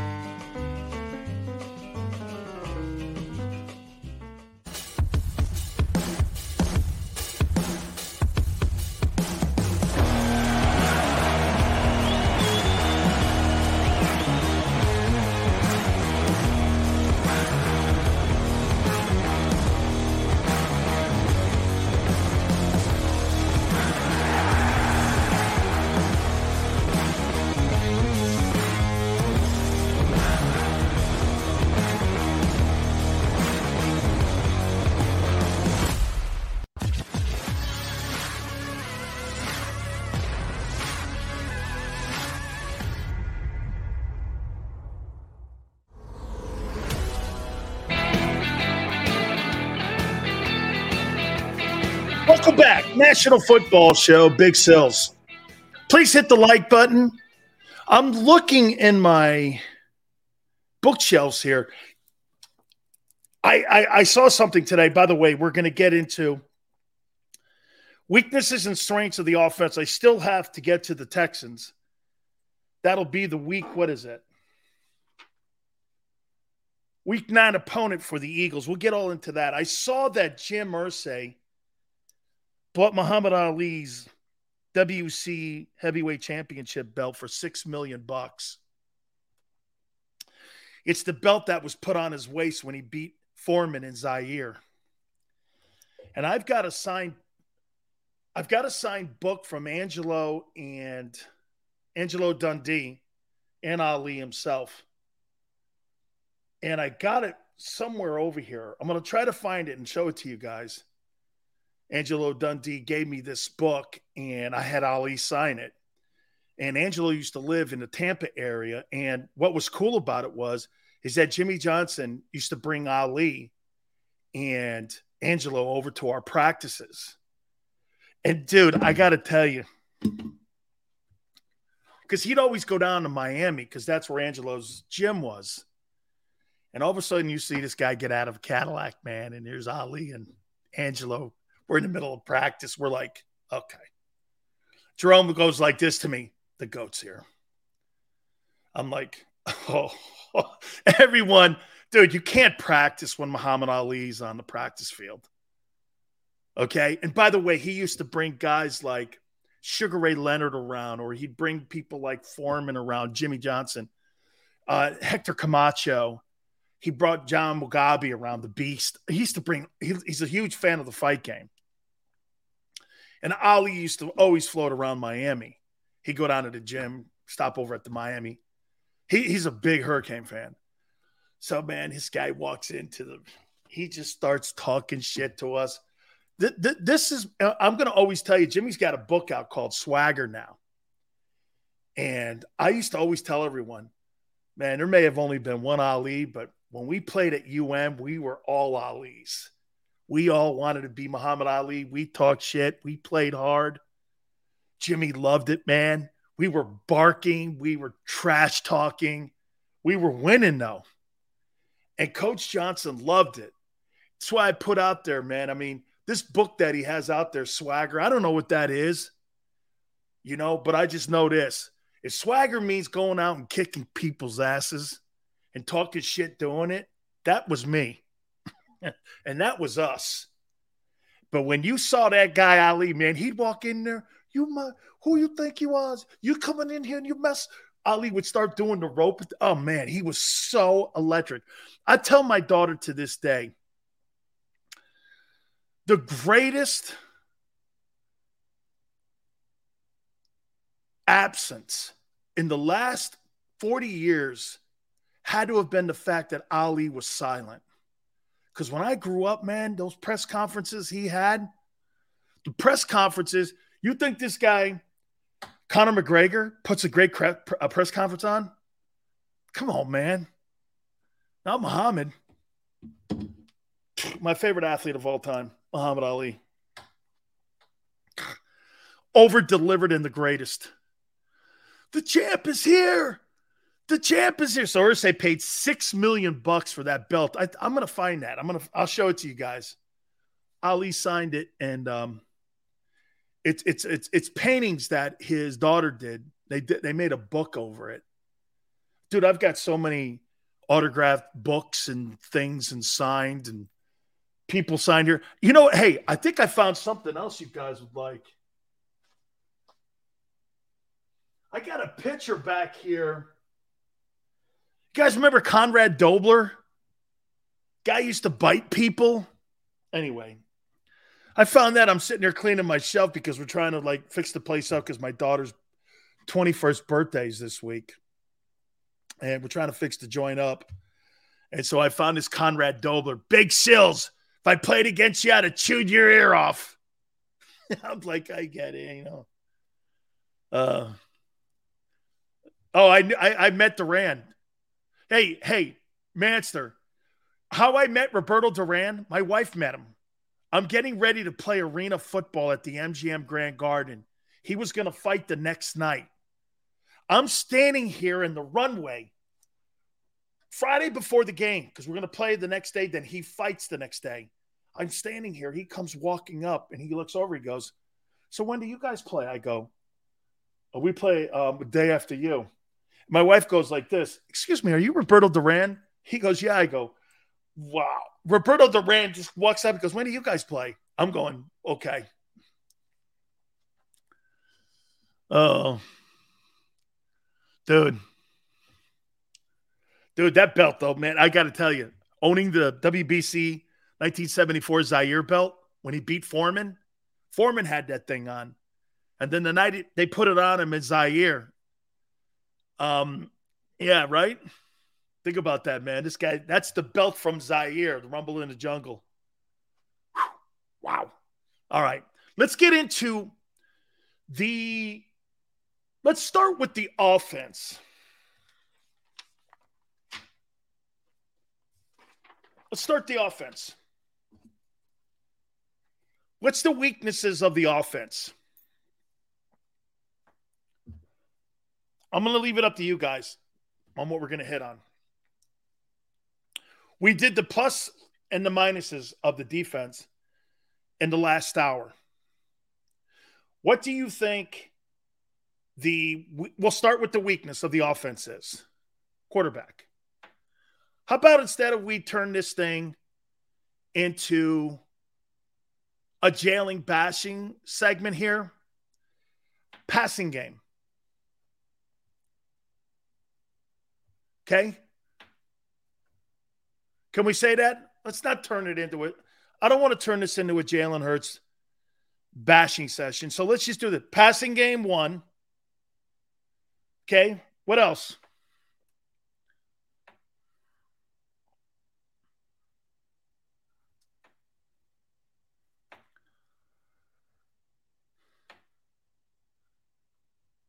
I added 2 things to it. I'm going to tell you what that running back, depth at tight end,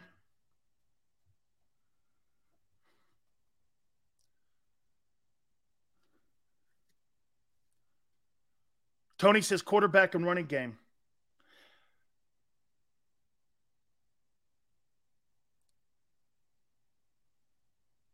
I think that's pretty much it. How about this? Do you guys think there's enough depth at wide receiver? I'm talking offense here, 00. We did last hour the defense. I think the play calling might got better. I think the play calling got better after the 2-5 start, actually. You guys think the wide receiving core is deep? If A.J. Brown goes out or if Devontae goes out, see, I don't think you're very deep there. Depth. And here's why I'm not going with the O-line. You know why? I think you got the best offensive line coach in the National Football League. This guy knows talent, and I think he could develop talent, and I think he knows how to find talent. Okay? I think your offensive line coach, if anybody goes down, there's always going to be a replacement. Hey, Xander, how long did Jeff Stoutland, how long did he last at Alabama? And by the way, I think that Mario Cristobal took over for him when he left for Philly. Or maybe it was reversed. Stoutland took over for Mario when Mario took the Oregon job. I don't remember how that worked because Mario was there. I think their paths, I don't think they crossed when they were there. Either Mario took over for Stoutland. I'm not sure how that worked out, or Stoutland took over for Mario because Mario won a couple national championships at Alabama as an offensive line coach. So remember something about Cristobal. Cristobal knows O-line guys. He's great at it, okay? GT, what up, brother? Appreciate you coming in, man. Thank you so much. Please hit the like button, everybody. All teams lack wide receiver depth. I don't know about that. I don't think the Rams are lacking it. Okay? I don't think so. Bengals aren't. There's another one. Okay, let's go over the weaknesses here, a little bit of the offense going into camp tomorrow. And we all agree the passing game has to improve. Well, why don't we do this? Let's not talk about the deep passing game. Let's just improve on something that's right in front of us. Dude, the slot game and the screen game are terrible in Philly. That's something that should be a no-brainer for this offense. You have built-in play action. Why? Because you were number one in rushing. Why are they not using that? The slot passing game. Tom Brady made a career out of throwing in the slot. Tom Brady made a career out of throwing the backs. Why does this team refuse to throw screen passes? It is built into the offense. You were the top rushing attack in the league. Everyone has to take advantage of that in Philly. The Eagle passing game at no time last year took advantage of the passing game with the fact that you were the number one rushing attack. Play action was wasted last year. Completely wasted. Tell you this, I'm playing against the Eagles. I'm going to keep my chin down because they're going to run me off the ball. And they're a top running attack. Well, what's that mean? I'm a step slower. Never utilized it. Screen game has to improve this year.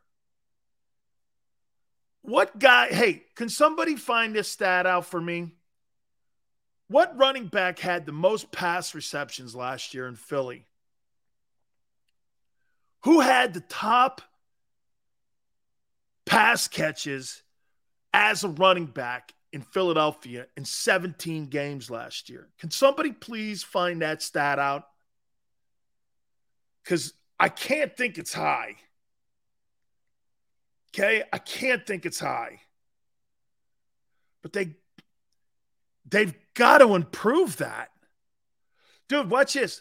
A really great passing offense, you'll have a back with at least 60 catches.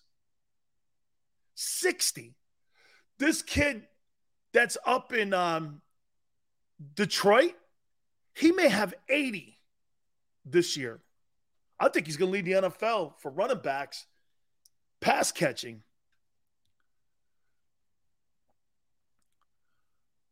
What running back had the most catches? And what was the number? What was the number, though, that they had when it came to the amount of catches? I can't think that that's really that high. When have the Eagles ever been good passing without a good running game? Last year.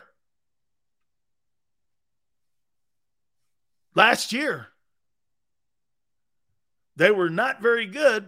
They were 27th throwing the ball. And what they didn't do was they didn't help the kid out. No screen game, no slot game. They kept having him try to read first and second, progression reading, and you know what? It never worked. And it was completely exposed in the playoff game against the Bucs because Todd Bowles and everyone were saying on the sidelines, the Eagles aren't going to do anything different because they can't. They can't.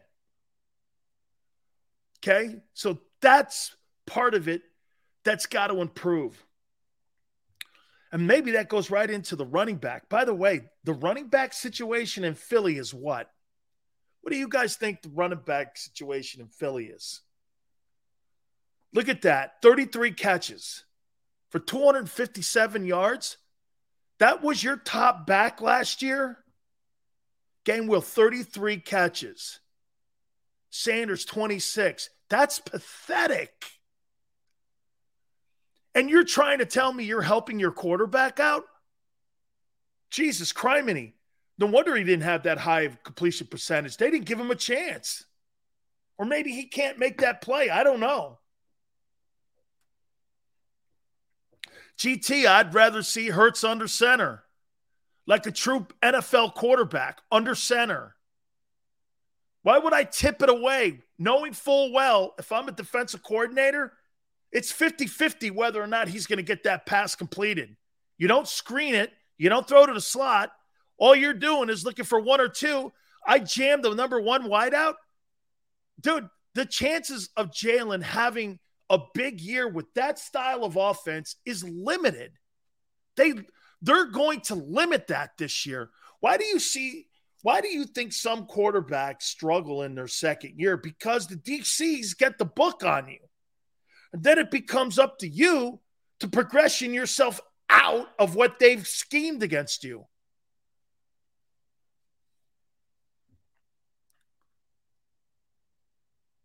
I mean, 33 catches, you'll get cut for that. Gainwell with about 55 catches. Paul, you're still under the Mendoza, but it's better. Dude, 22 more pass completions? I don't know. Paul goes, Leonard Fournette ballooned up to 260.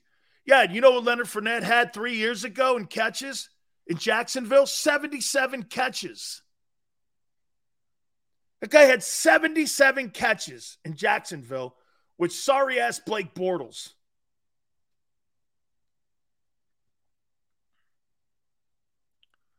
Najee Harris, holy cow. Mike, that can't be true. Mike, that can't be true. Najee Harris had 74 catches last year? Shit. And he had 1,100 yards or 1,200 yards rushing last year and 381 carries? Dude, that guy is a workhorse. That is Derrick Henry 2.0. He had 74 catches and 1,200 rushing yards and 381 carries. Well, I'll tell you what, Pittsburgh, with the 30th worst O-line in the NFL, got themselves a gem with Najee Harris. I wanted Najee Harris on the Eagles. That's the guy I wanted in Philly. I didn't want Devontae. I wanted Najee. They drafted the wrong Bama guy. Eckler's another good one. You imagine you have a back. By the way, so how many catches did wait a second here. Let me get this right. How many catches last year did Devontae Smith have? How many catches did Devontae Smith have last year? How many catches did he have? Was it 68? How many catches did Devontae have? Did he have 68? Smith had 64 catches. So you're telling me that Najee Harris had 10 more catches than him as a back? Wrong guy drafted in Philly.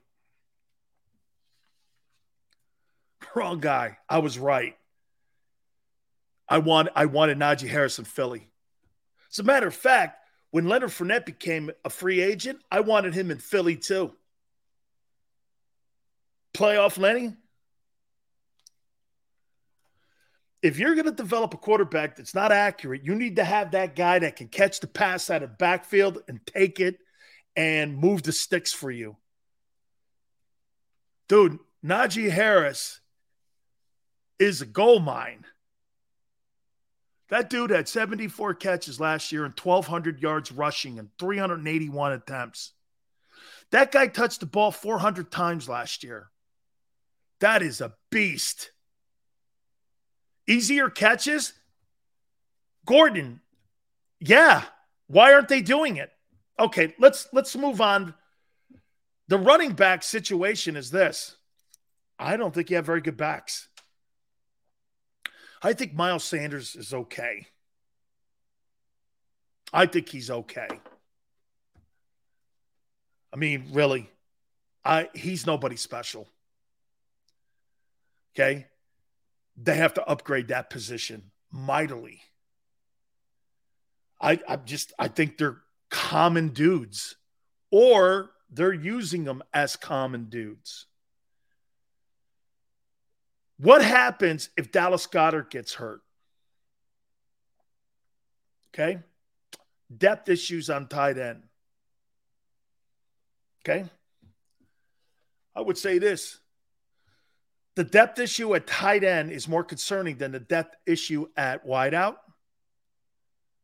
But to me, again, I think they'll be okay. There's a reason they brought Zach Pascal in.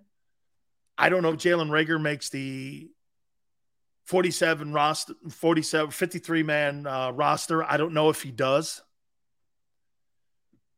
And again, I wouldn't have him on my team because he's not productive.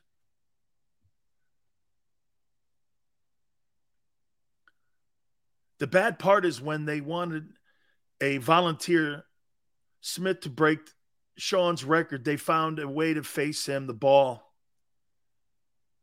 and cut and do all that during the season. That's on the coach. I think it's on the quarterback finding him. Dude, he couldn't find him for a quarter and a half against the Bucks.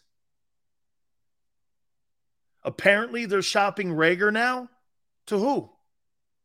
Nobody's giving you anything in return. I wouldn't give a 7th rounder for Jalen Reagor.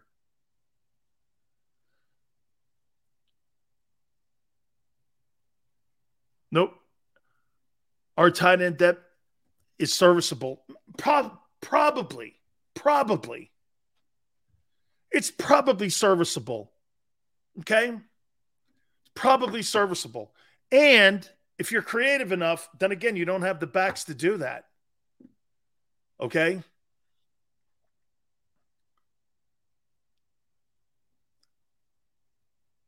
Smith wasn't getting separation.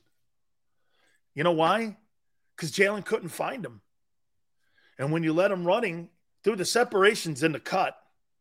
It's not in you running down the 14-yard hash line. It's in the turn, getting the separation. And Jalen was late with his throws.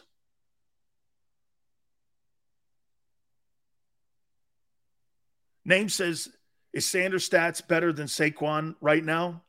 Hoss, anybody's better than Saquon Barkley. You got to be on the field to be evaluated. You got to be on the field. And I think Saquon Barkley is overrated. He's overrated. If you're constantly in the tub, availability and durability are also part of the equation when you're evaluating a player. Someone tells me Saquon Barkley is one of the most gifted runners that we've had come out of college in a long time. And I say this to you. Well, what a damn shame. The most overrated word used in all of sports is potential. And if he's not applying that potential because he can't play, you know, I used to always say this about Rafi Nadal. When Rafi Nadal was injured and Roger Federer would go on and win against a lesser opponent, that's not on Federer. That's on Nadal not being there. Availability and durability. How many championships do you think that guy kind of just blew away because of injury? It's part of the whole thing, man. It's part of the chapter. Rumor has it the Cowboys are looking at Reagor. That's right. Okay. If Sanders has a breakout year, he's gone anyway. Tony, he's going into this year without a contract. They're letting him walk if he gets 1,100 yards. Nobody's paying for Miles Sanders.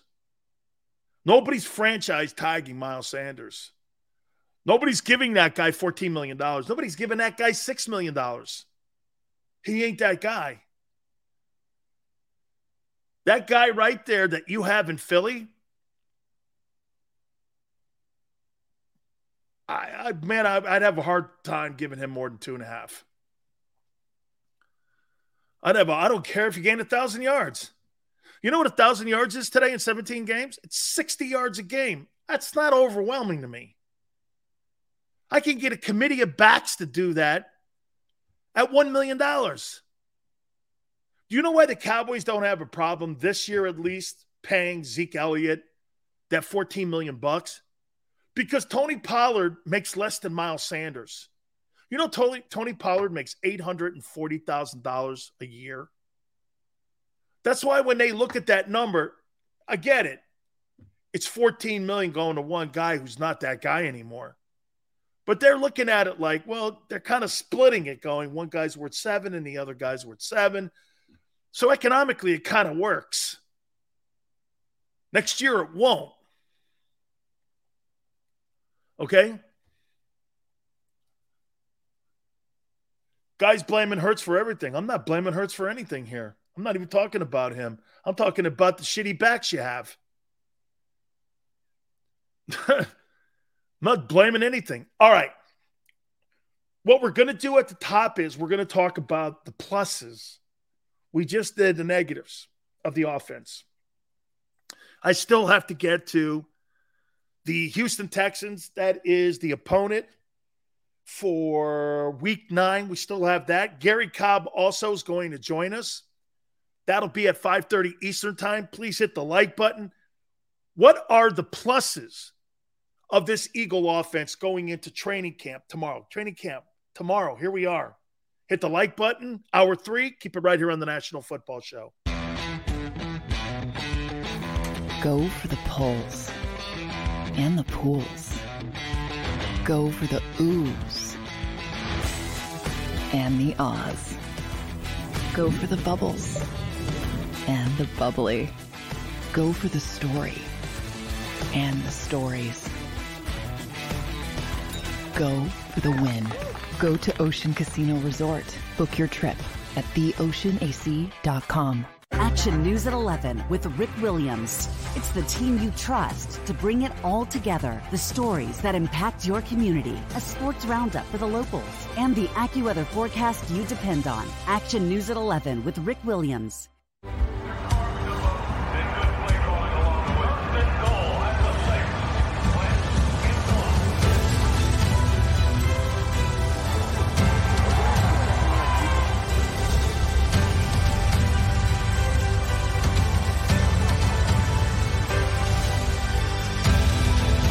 Field of life, First Trust Bank is there for you.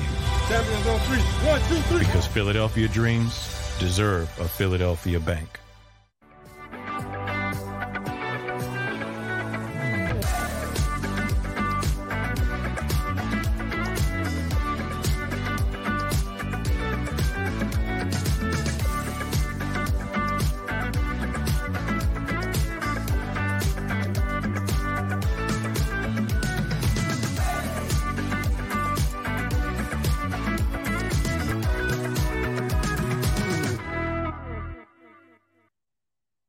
At Stateside Vodka, every new customer gets the world's best rocks glass. Free. What's that? A rocks glass? You're telling me that bottle is cut in half? You could say that. Holy shit. And you're telling me I can get one of these glasses for free? That's right. 1 free rocks glass per customer with each first-time purchase of Stateside Vodka. So good, it just disappears.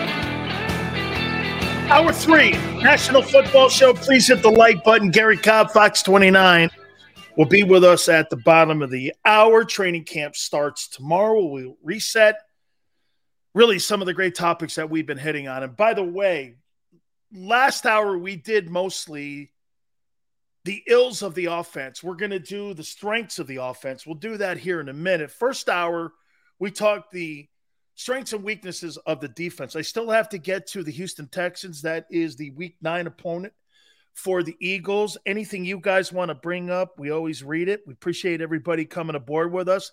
I really love, real quick before I get into The positives of the Eagle offense, Doug Peterson, sky's the limit for Trevor Lawrence. I think Trevor Lawrence is going to have a breakout year this year. He's too talented of a passer. He's too talented of a quarterback. The only thing I would say mechanically that I don't like about Trevor Lawrence, he's got a little Vinny Testaverde in him where he floats back to his 7-step. The great quarterbacks, Bill Walsh told me this years ago, the great quarterbacks are the ones that get back with great feet to their 7-step. They process the information in front of them, and they know where to go with the ball. How many times have you seen guys just floating back, throwing off their back foot, not knowing really where to go? You know, you kind of have a play designed. The great ones know where everyone is on the field at all times. That's what makes Brady. See, let me tell you what makes Brady so great. Brady not only knows his job and all the jobs in his huddle, but he knows all the defensive players' jobs and techniques. He has studied all those techniques. He has studied players' behavior. He looks at trends and how you're playing. All of that, he's constantly in front of that tablet. Tom Brady doesn't need to go out and practice throwing the wideouts. Tom Brady looks at play calling situation. Watch this. Maybe Brady's not having a good year throwing it deep, okay? He's smart enough to know this. Screens, slot, tight end. High percentage passes. Not going to get me in trouble. And if you have a stout defense, that keeps you in the game. Here's something, before we move on, let me ask you something here. Do you think this football team, I'm talking the Eagles, knows how to win? That's a great comment there, Yale. What do you think the IQ is right now on the Eagles? What do you think their IQ is?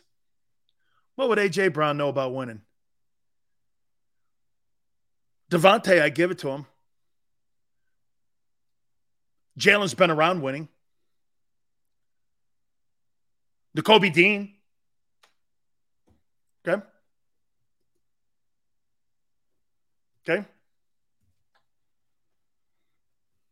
What does Hassan Reddick know about winning? Fletcher knows. College winning? Can you throw that in the NFL? Kind of. At least you've been around winning. But what do you think this group in Philly knows about winning? As a group. Hey, and don't go, well, Jason Kelce won the Super Bowl in 2017. It's a whole different team. It's a whole different team. What do you think Jalen knows when it comes to winning championships as a starting quarterback? Nothing. They benched him because of it. What, he won a Big 12 title? Great. My point is, you got to learn how to win. You beat all them shitty teams last year. There's a part of me that does this. Well, Sills, come on now. They beat teams they were supposed to. Okay. Well, then why are we sitting here this entire offseason giving Jalen and Nick Sirianni and all these coaches kudos for beating nobodies? Because he did it in his first year? Well, this is the NFL, man. This is supposed to not be kindergarten or preschool or amateur hour. We're so, and I mean across the board, not just in Philly, we're so this. Mac Jones didn't get a lot of love for taking the Patriots to the playoffs. Why? Oh, because he has Bill. Okay. Because he has Bill, right? Does Andy Reid get credit for developing Patrick Mahomes? Best quarterback he's ever had. Couldn't do shit with McNabb. Oh, he won all them opportunities to go to the NFC Championship game. Well, ask Sander what that means.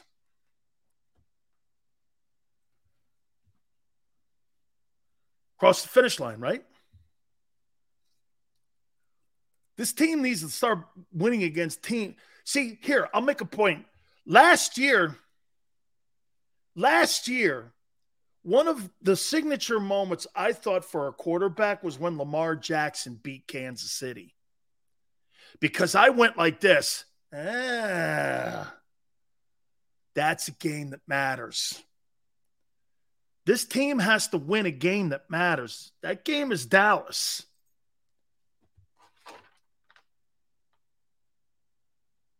Week 6, you're going to have all these build-up games.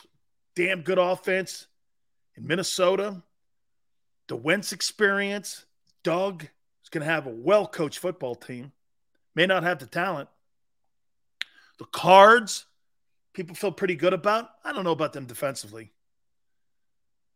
And then you got the Cowboys. Hoss, you've got to beat the Cowboys, man. I don't give a shit about any other team on this schedule except the Dallas Cowboys. You were non-competitive against that football team last year. Non-competitive. The only time it was competitive was the coin toss. Rest of it was a joke. Got to beat that team before you could start talking about 13 wins in games that matter. This team has to learn how to win against games and teams that matter first. You beat Minnesota.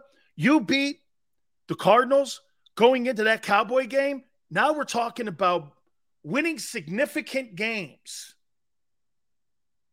Cardinals were a playoff team last year. You got to beat that team too.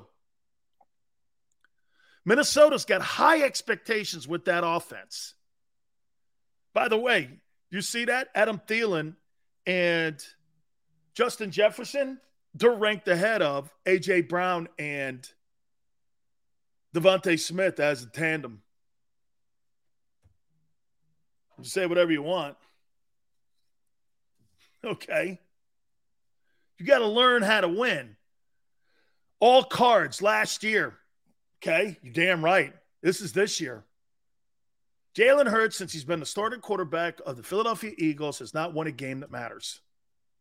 Plain and simple. That's got to change this year, and not the Lions. And kudos for beating the Lions. All right. Let's do this now. Rodgers, too. Rodgers has a Super Bowl. He's good. Rodgers has already done it. Rodgers is the 2-time reigning MVP. Aaron Rodgers is a perennial NFC championship game quarterback, just like Peyton Manning was in Indianapolis. There's no difference between Aaron Rodgers and Peyton Manning in the postseason. They guys, when and I know Peyton went to Denver, got another ring, but when Peyton was in Indianapolis, he was breaking all the regular season records and flopping in the postseason. But I didn't hear anybody talking shit on him. But because Rodgers has a different disposition, we look at Aaron differently.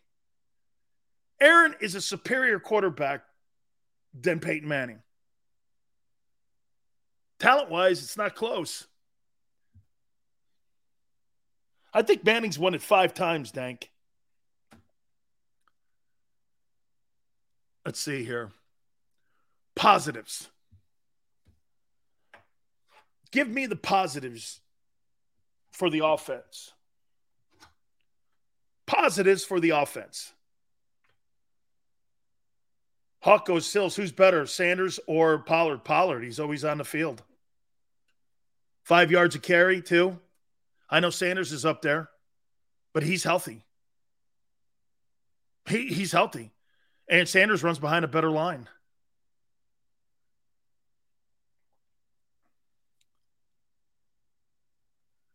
John, Brady was not the MVP last year, dog. Oh, you're saying he should have been. Okay. Pete Toilet, O-line number 1. O-line. You think the wide receivers?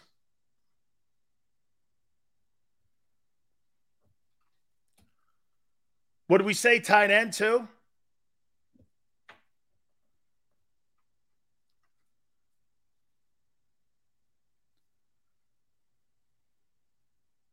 O-line, wide receiver, running game. Running game, O-line, probably in the same room, right? How's the depth on the offense? Continuity, offensive coordinator.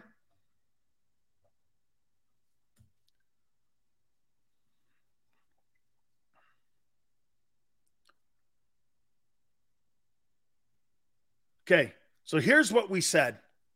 O-line, wide receivers, tight end, O-coordinator, second year in the system, right? Okay. O-line's great.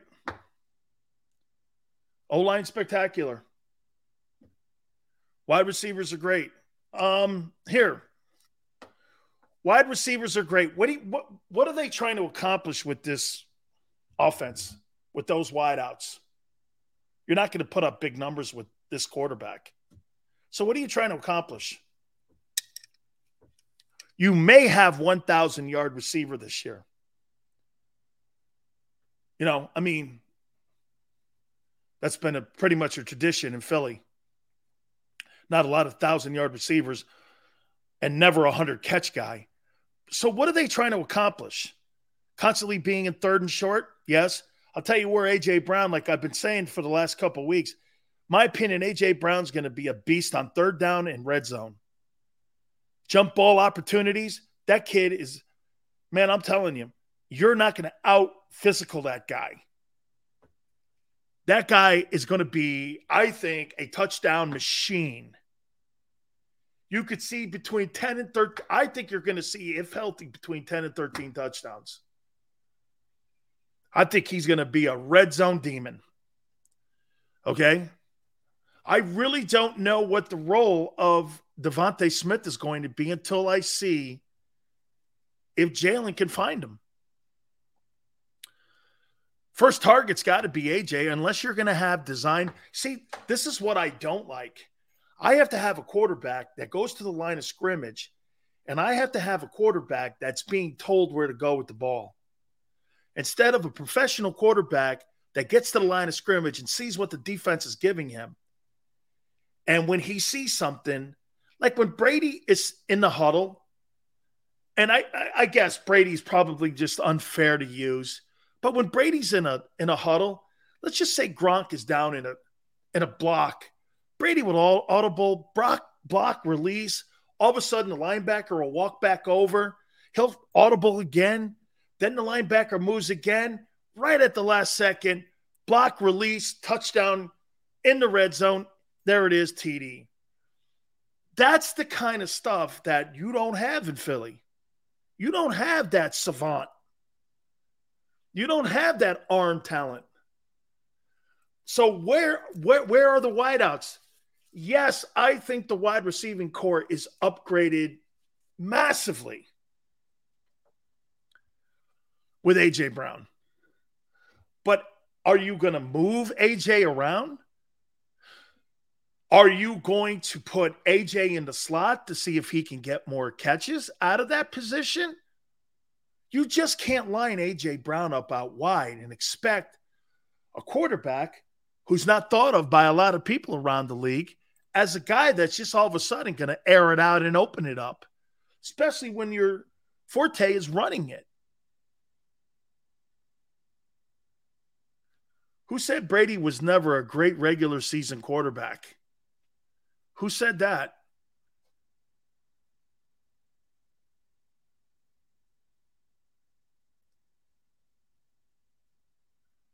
Smith is a natural wide receiver. He's smooth, he's open, and he makes catches. He's a great route runner, too. He's great in his turns, very athletic. Totally. When you watch him run a route, it's really a thing to see.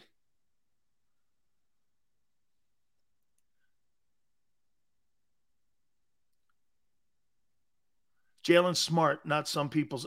I think Jalen Hurts is exceptionally smart. No, that would not be something that I would put on the resume of Jalen Hurts not being smart. You got to play for a guy like Saban, then you got to turn around and play for a guy like Lincoln Riley, Then you turn around and play for Doug Peterson. And I can't think that offensive skill set playbook that Nick Sirianni has is a simple read. So saying that Jalen Hurts is not smart wouldn't be something that I would even address. I would think that he is exceptional. Jalen Hurts is in the league because he's a great athlete and he's smart. Okay? It's not because he's got great arm talent. You know how some guys are in the league because they're really just gifted athletes? Well, Jalen's a gifted athlete and brilliant. He's a smart kid, man. You could see it. He's a smart guy. He can read a room 10 times better than Wentz ever could. Yeah, that'd be to say that Jalen struggles reading a playbook. That's not what we're talking here. We're talking about reading coverages. That's a skill set. Shit, man. Jeff George struggled with that. One of the greatest gifted arms of all time. He struggled with that. Vinny Testaverde struggled with that. That is the difference between the great ones and the good ones. Guys who can read defenses. Peyton Manning, exceptional. Brady, exceptional. Breeze, exceptional. Those guys were not the most gifted throwers in history, but they were so freaking good at finding the open guy. Jalen's not good at that yet. With all these great, look at all these great gifts. Top O-line, outstanding tight end, really good-looking wide receiver core. All of that.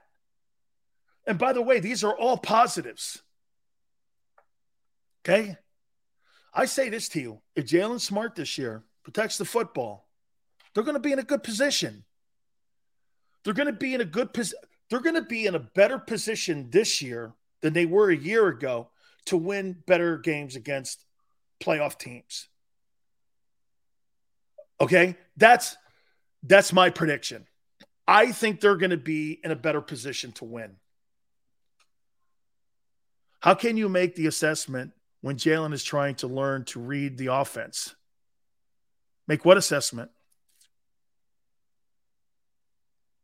I'm talking about reading defensive coverages. Reading a playbook is what I'm talking about. Some people struggle with reading the playbook. Even McNabb should have had several Super Bowls. The Eagles gave up on primetime wide receivers after T.O. Quite frankly, can I tell you why I think McNabb, and maybe you guys disagree with me, the reason that McNabb was a quarterback who didn't run through the finish line, I think Donovan McNabb was petty. I think petty. Hawk says, Sills, who had a better team, 17 Eagles or the 93 Cowboys? 93 Cowboys were too deep. And Hawk, the 93 Cowboys were not a one-year wonder. I think that's all you need to know. They went 3-4. You know what I'm saying? That's how I look at a team. I look at that 85 Bears and go, oh, well. Or that 2000 Ravens team. Yeah, really a great year. They didn't sustain it. Cowboys won 3 titles in 4 years with the same talent. Okay, I mean, a 17 team, in my opinion, this is where I always go with your Eagles 17 team. The 2017 Eagle team had the best combination of fronts, O-line and D-line, of any team I've seen since the Steeler teams back in the 70s. When you beat up that New England Patriots team the way you did, and white flags are being waved on the Patriots sidelines, I'd never seen that before. They beat that team into submission. When you beat a team like that into submission, I mean, I was saying it the whole year, and I think after maybe week 10 of that 17 season, I went, man, the Eagles are really dominant on both sides of the ball. They're gonna crush teams. Pete Toilet, prime McNabb or current Hurts? I would take McNabb over Hurts 10 times. That's not close. Okay? At least McNabb can throw the ball. McNabb has put together a career where you do this, you could make the argument that he and Phil Simms are borderline Hall of Famers. Simms has got a Super Bowl MVP too. Okay? You can make the argument that both those guys are kind of like right there. Okay? McNabb all day, of course.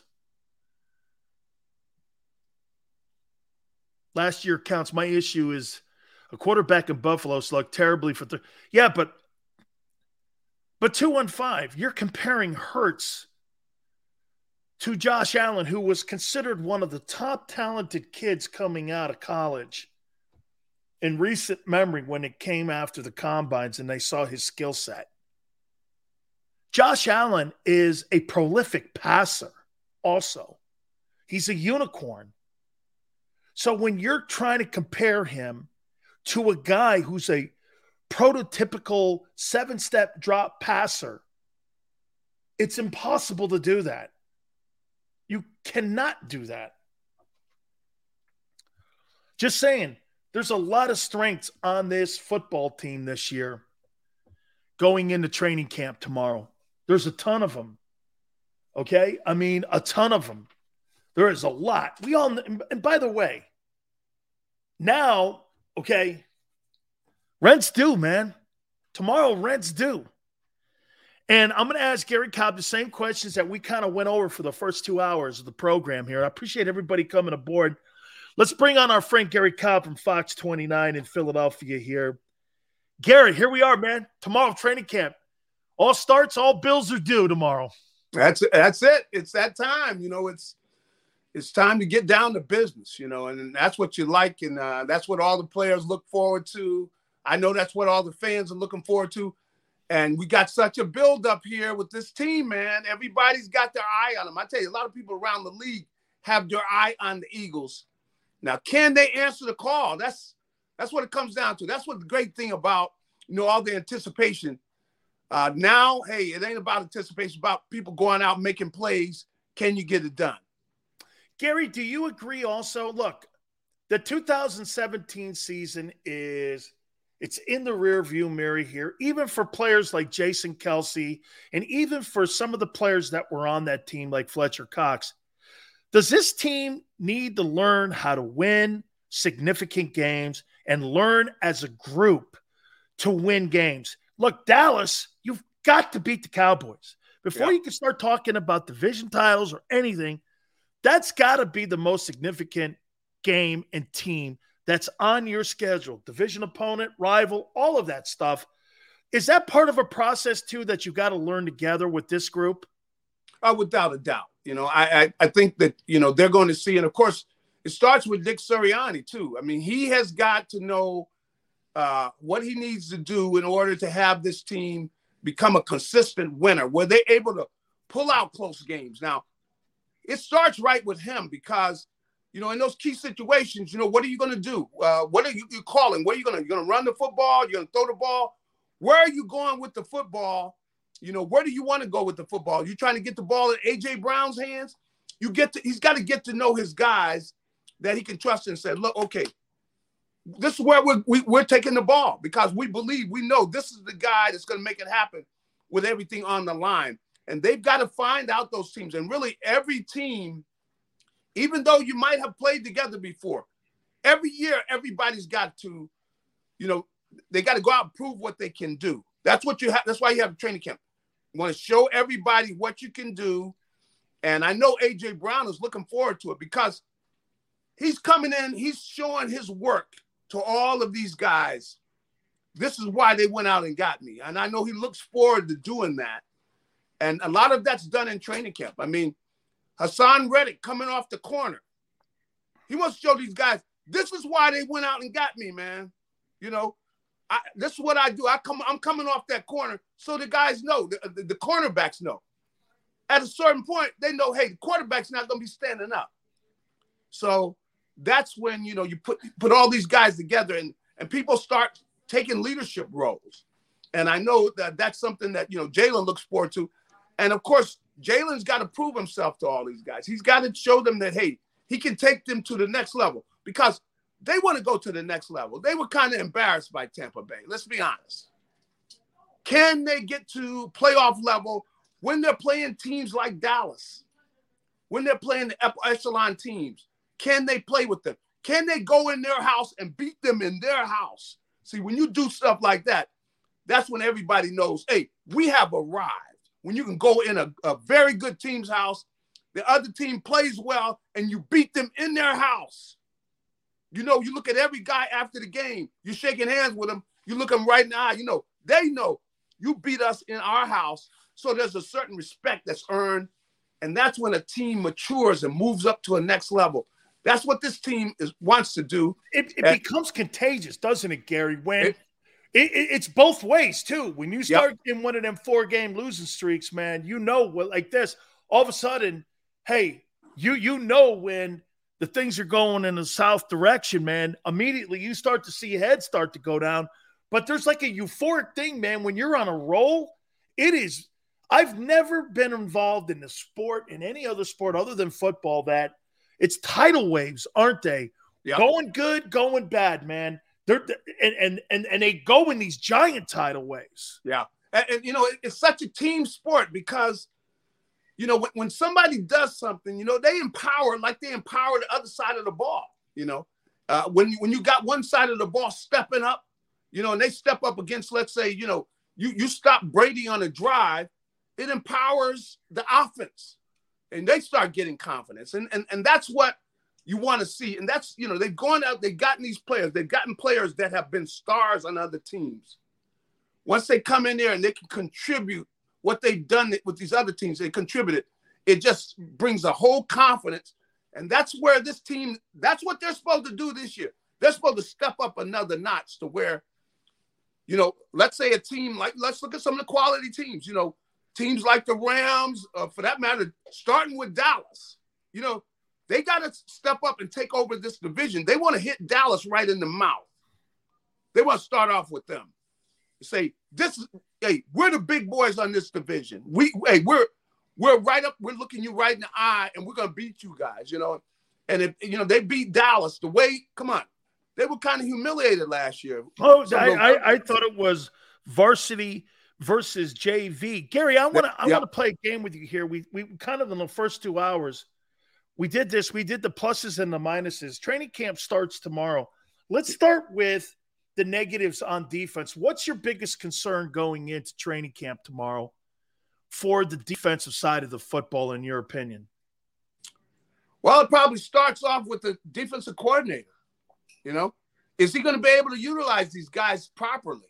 Because they got players. How is he going to use them? Is he going to be able to, of course, you want to see them be more aggressive than they started out last year. You don't want to see anything that looked the way they started out the game last year, where you got them just dropping off people and letting people have career days against them. So it starts off with him, with Jonathan Gannon.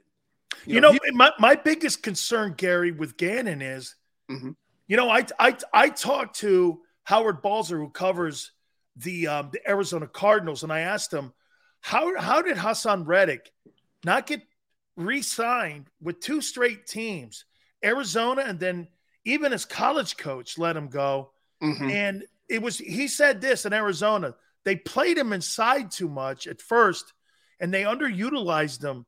If it wasn't for Chandler Jones getting injured, they may not have ever found out that they had an edge rusher when it came to him. He's 6'2", 6'1", 235. I mean, how are you going to use that guy? So you're telling me that Graham and Sweat are going to be your perimeter defensive ends setting the edge. You're going to have Hargrave and Fletcher with Jordan Davis rotating inside.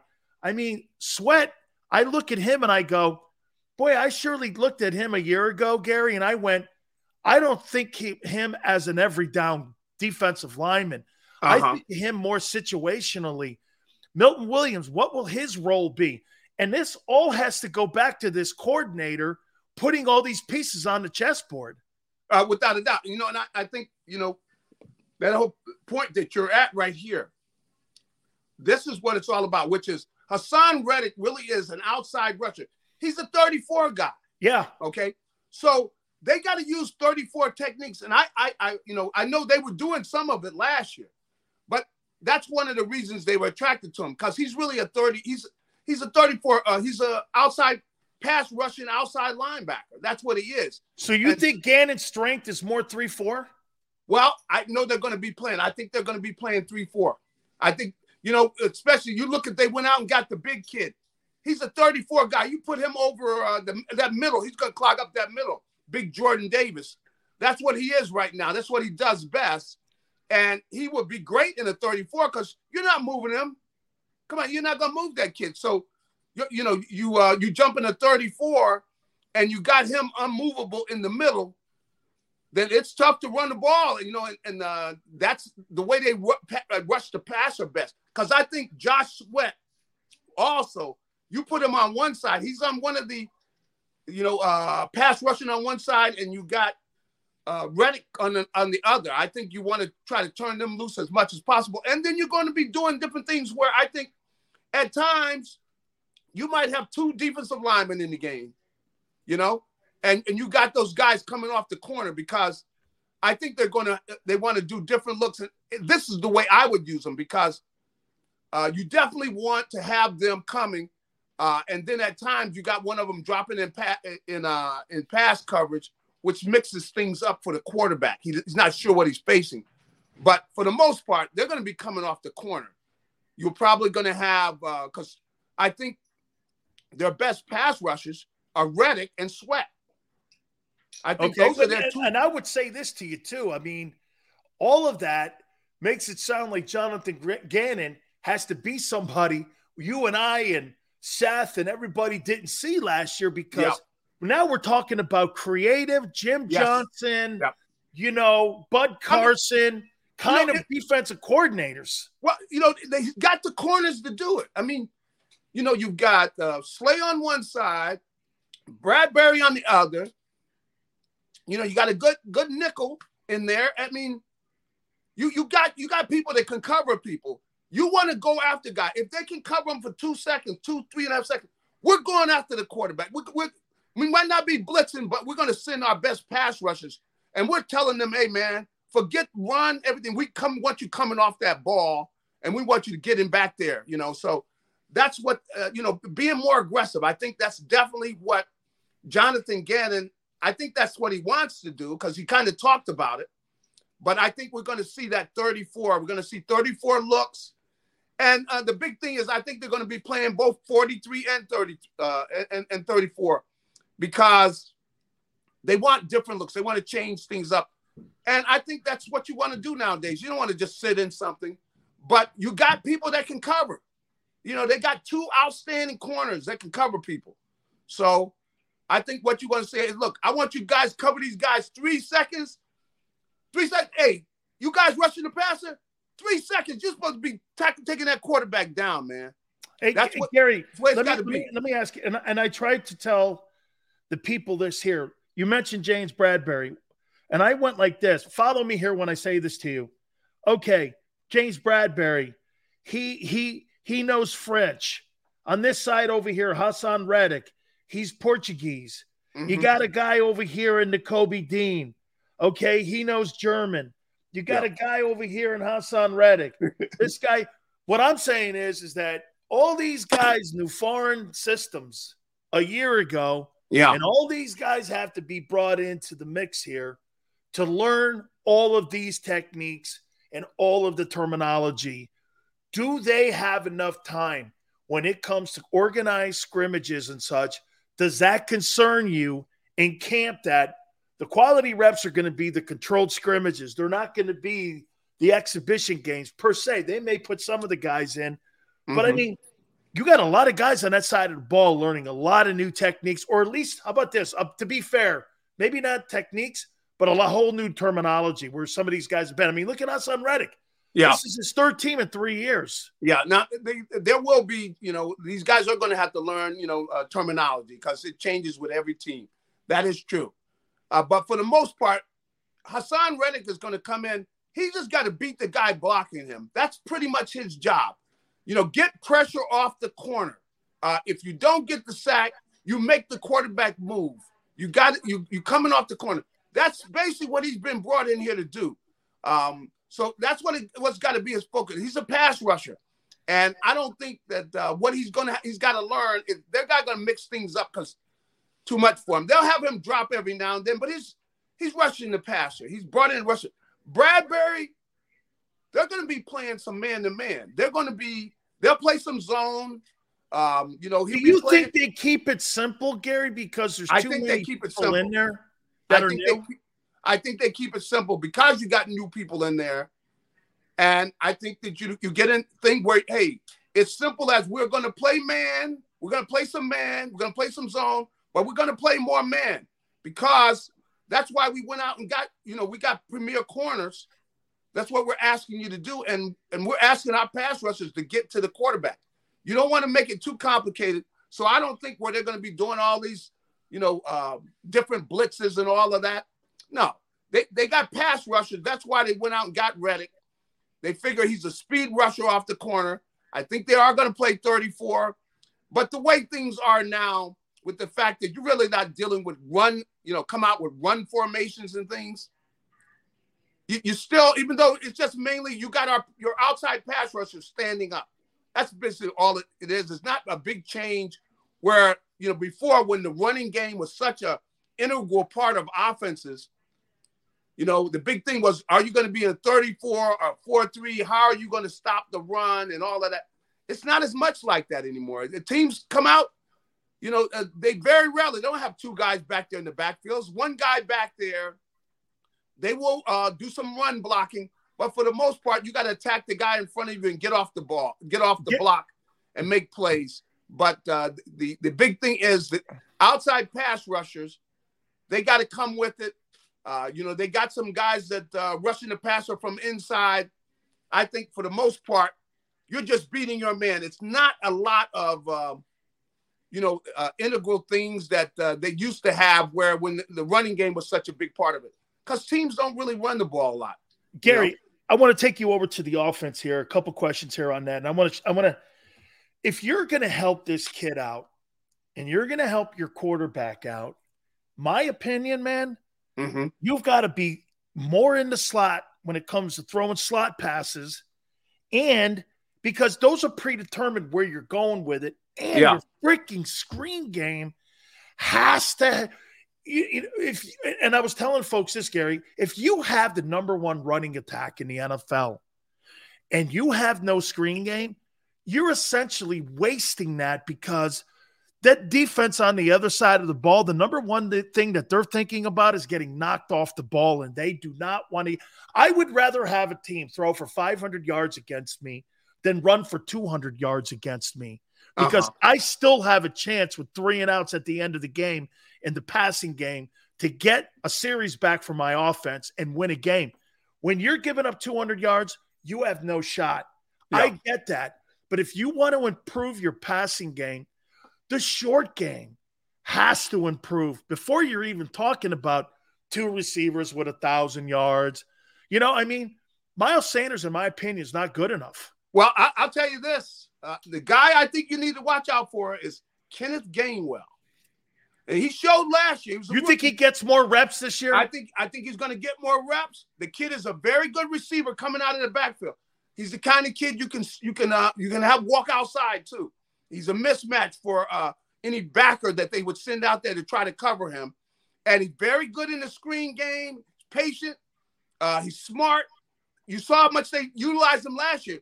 Usually, come on, as a rookie, they've had him in there a lot of times on key plays. So they have a lot of confidence in him. So I would tell you, Kenneth Gainwell is a guy that you see, they'll probably go his way because I think they have confidence in him already about the fact that he knows what he's doing. He's a good route runner. He catches the football. He doesn't put it on the carpet.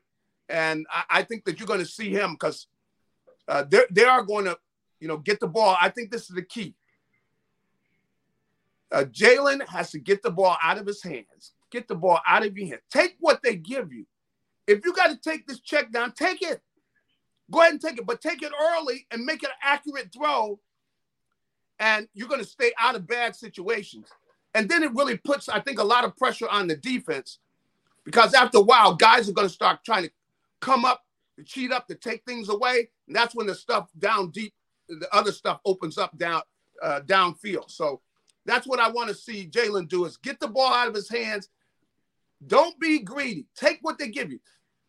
And listen, if Brady and Montana played the game that way, why not copy them? Right. Come on. Hey, Roger Craig was a nightmare to play against. Come on. Both of them. Because they're going to take what you give them.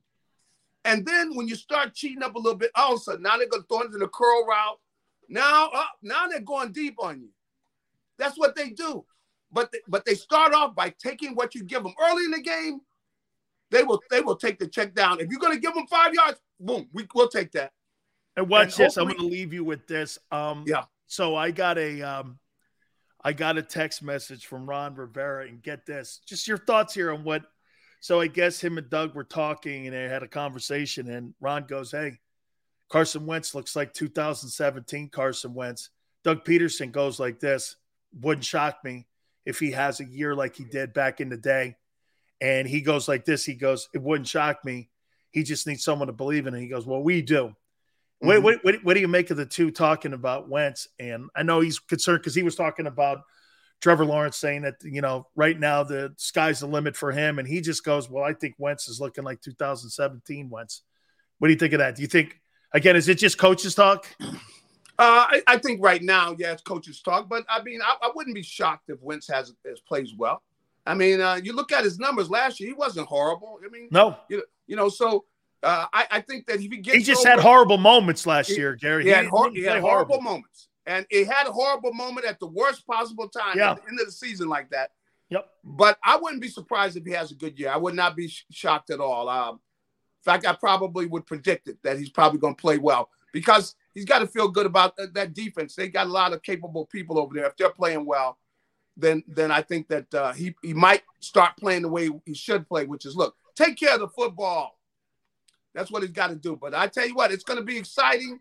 I know I'm looking forward to it, because, a lot of it is going to come down to seeing the Eagles play against Washington. We talk about them playing against Dallas.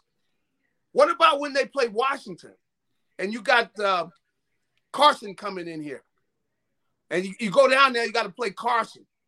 Those are going to be some fun weeks, boy, because hey, I just know this, man. I can't wait for the season to start. You got the look at this. I told you, look at this, Gary. Yeah. You got the Justin Jefferson Bowl in week 2. Yeah. You got the Wentz Bowl in week 3. Mm-hmm. You got the Doug Peterson Bowl in week 4. Wow. You got the Cowboys in week 5. You got the Steelers PA battle. Hey, think about the quarterbacks. You got Lawrence against Jalen. How much they'll be talking about the quarterbacks leading up to that week. Then you got Kyler Murray. You got Kyler Murray the week before that. Wow. That's gonna be fun, man. I tell you what, Jalen, man, put your hat on, man. Hey, this is time he can step up, boy. He could shut a lot of people up, boy. Hey, Gary, all I could say, here'd be my motivation walking in to the locker room there at the NovaCare Center. I'd look over at him and go, Did you see that boy in Arizona get $230.5 million? I know. You did see that, right? Yeah. And he goes, yeah. I go, he's making $46.1 million now, right? All you got to do is win 11 games. Woo! Yeah. Right? You, boy, hey, the money is out there. I mean, hey, and he could say all he wants. Oh, I didn't see that. Hey, don't tell me that. Don't talk to me like that. You saw it, man. You saw it. You know what these people, the guys of these contracts, these guys are signed. And all you got to do is step up here. You got the weapons here. Step up this year, man. That's all you got to do. Step up. I can't wait, Gary. Tomorrow training camp starts. Thank you, brother. It's going to be another great year. Thank you. Don't forget, everybody, Gary Cobb, Fox 29 in Philadelphia. Thank you, Gary. Fantastic, man. Please hit the like button. Love it, man. Morgan & Morgan, our good friends. where the fee is free. You're hurt or injured on the job? My friends, do me a favor. Make that call to Morgan & Morgan. For the people is not a slogan. It's who they are. Past 30 years, Morgan & Morgan has collected over $13.5 billion worth of compensation for their clients. 800 attorneys strong, making them the biggest law firm in the country when it comes to repping and representing their clients. Man, offices in Philly, New York, Florida, there's nobody bigger. And there's no cases like this. Well, it's just a fender bender. No, they will not be intimidated. Call them 800-512-1600. That's 800-512-1600. The call is free. The consultation's free. Open 24/7, 7 days a week. 800-512-1600. And when you call Morgan & Morgan, tell them Big Sil sent you. Many times when people are injured at a place of business, they don't realize they may have a case. The fact is, injuries should not happen. And most of the time when someone is injured, someone is at fault.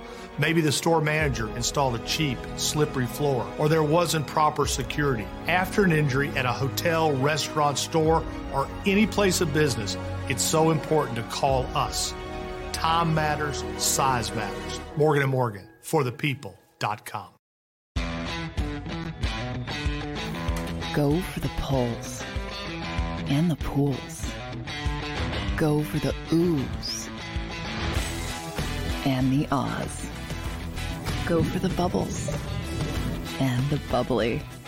Go for the story and the stories. Go for the win. Go to Ocean Casino Resort. Book your trip at theoceanac.com. Action News at 11 with Rick Williams. It's the team you trust to bring it all together. The stories that impact your community. A sports roundup for the locals. And the AccuWeather forecast you depend on. Action News at 11 with Rick Williams.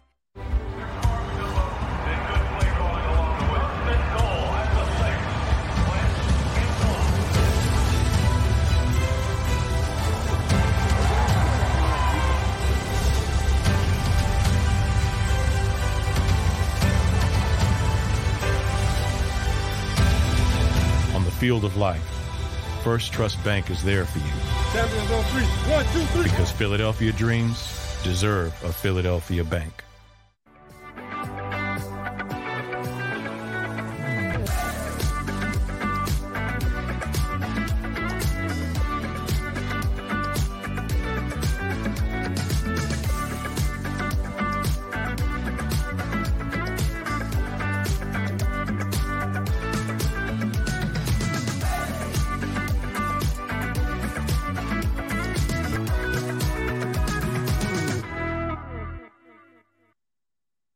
At Stateside Vodka, every new customer gets the world's best rocks glass. Free. What's that? A rocks glass? You're telling me that bottle is cut in half? You could say that. Holy shit. And you're telling me I can get one of these glasses for free? That's right. One free rocks glass per customer with each first-time purchase of Stateside Vodka. So good, it just disappears.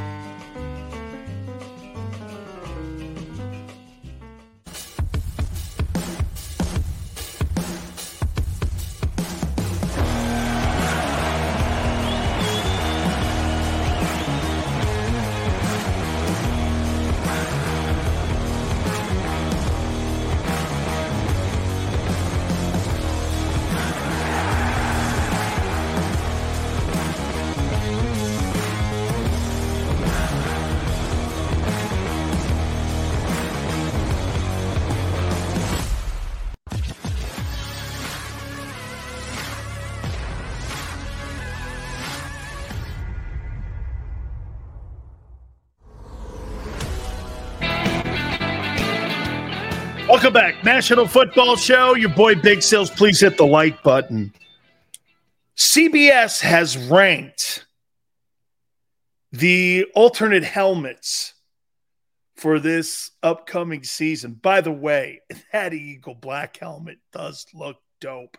I like the Miami Hurricane black helmet too, by the way.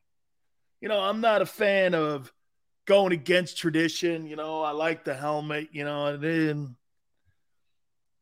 I do. I like, the black helmet. Not a fan of going against tradition. Here's the rankings, top 10. Cowboys, 10. I don't like that white helmet. Not a fan of the white helmet. I like the traditional cowboy helmet. The Bears have you guys have to look at these if you haven't seen them. Dude, that Bears helmet looks absolutely sensational. I didn't rank them. CBS did. CBS Sports ranked them. The Saints helmet looks awesome. The Jets helmet, these alternate helmets look great. Washington has a dope one. The Cardinals have this dark Cardinal helmet. They may wear it for that Eagle game. Looks great. That Eagle black helmet is ranked 4th. So it goes Cowboys 10, Bears 9, Saints 8, Jets 7, Washington 6, Cardinals 5, Eagles 4. The Texans have a beautiful alternate helmet. Hey, Mansard, that Bears helmet looks really sweet. It's like all orange. Okay? Dude, I love that helmet, man. The Panthers are at 2. They have a dope one. And the number one, you guys have to see this Bengal helmet. I like it. I like the stuff like that. Xander goes, hey, Sills, I wonder why you love the orange. Hey, I'll tell you why I love something that Bama does. Bama ain't changing that helmet for nothing, man, ever. The numbers on the side of the helmet. When you see the Alabama, see, the one thing that I don't like about the Oregon gear, I wouldn't like that. I think Ohio State kind of messes around with the tradition of their colors too much, too. When you're Alabama, I think Bama, if I'm not mistaken, I think I've seen them wear a white helmet. I think I've seen it like there's a white helmet, but they're not straying off that thing. That helmet's been around like my entire life. I don't ever remember Alabama not wearing that thing. Number on the side of the helmet, you know. I think if I'm not mistaken, back in the day, they didn't have names on the back of the gear. Okay? I don't think they had names during my time on the back of the gear. They do today, I believe. I think the names are on the back of the uniforms. Notre Dame. See, I used to tell people this. Well, Notre Dame used to like people to wear black shoes. And when I went on my recruiting trip, can I tell you guys my Notre Dame story? This is terrible. Xander, here's my Notre Dame recruiting trip story. So I go in there and I go, so you guys don't have the name on the back of your jersey? I go, no. I go, okay.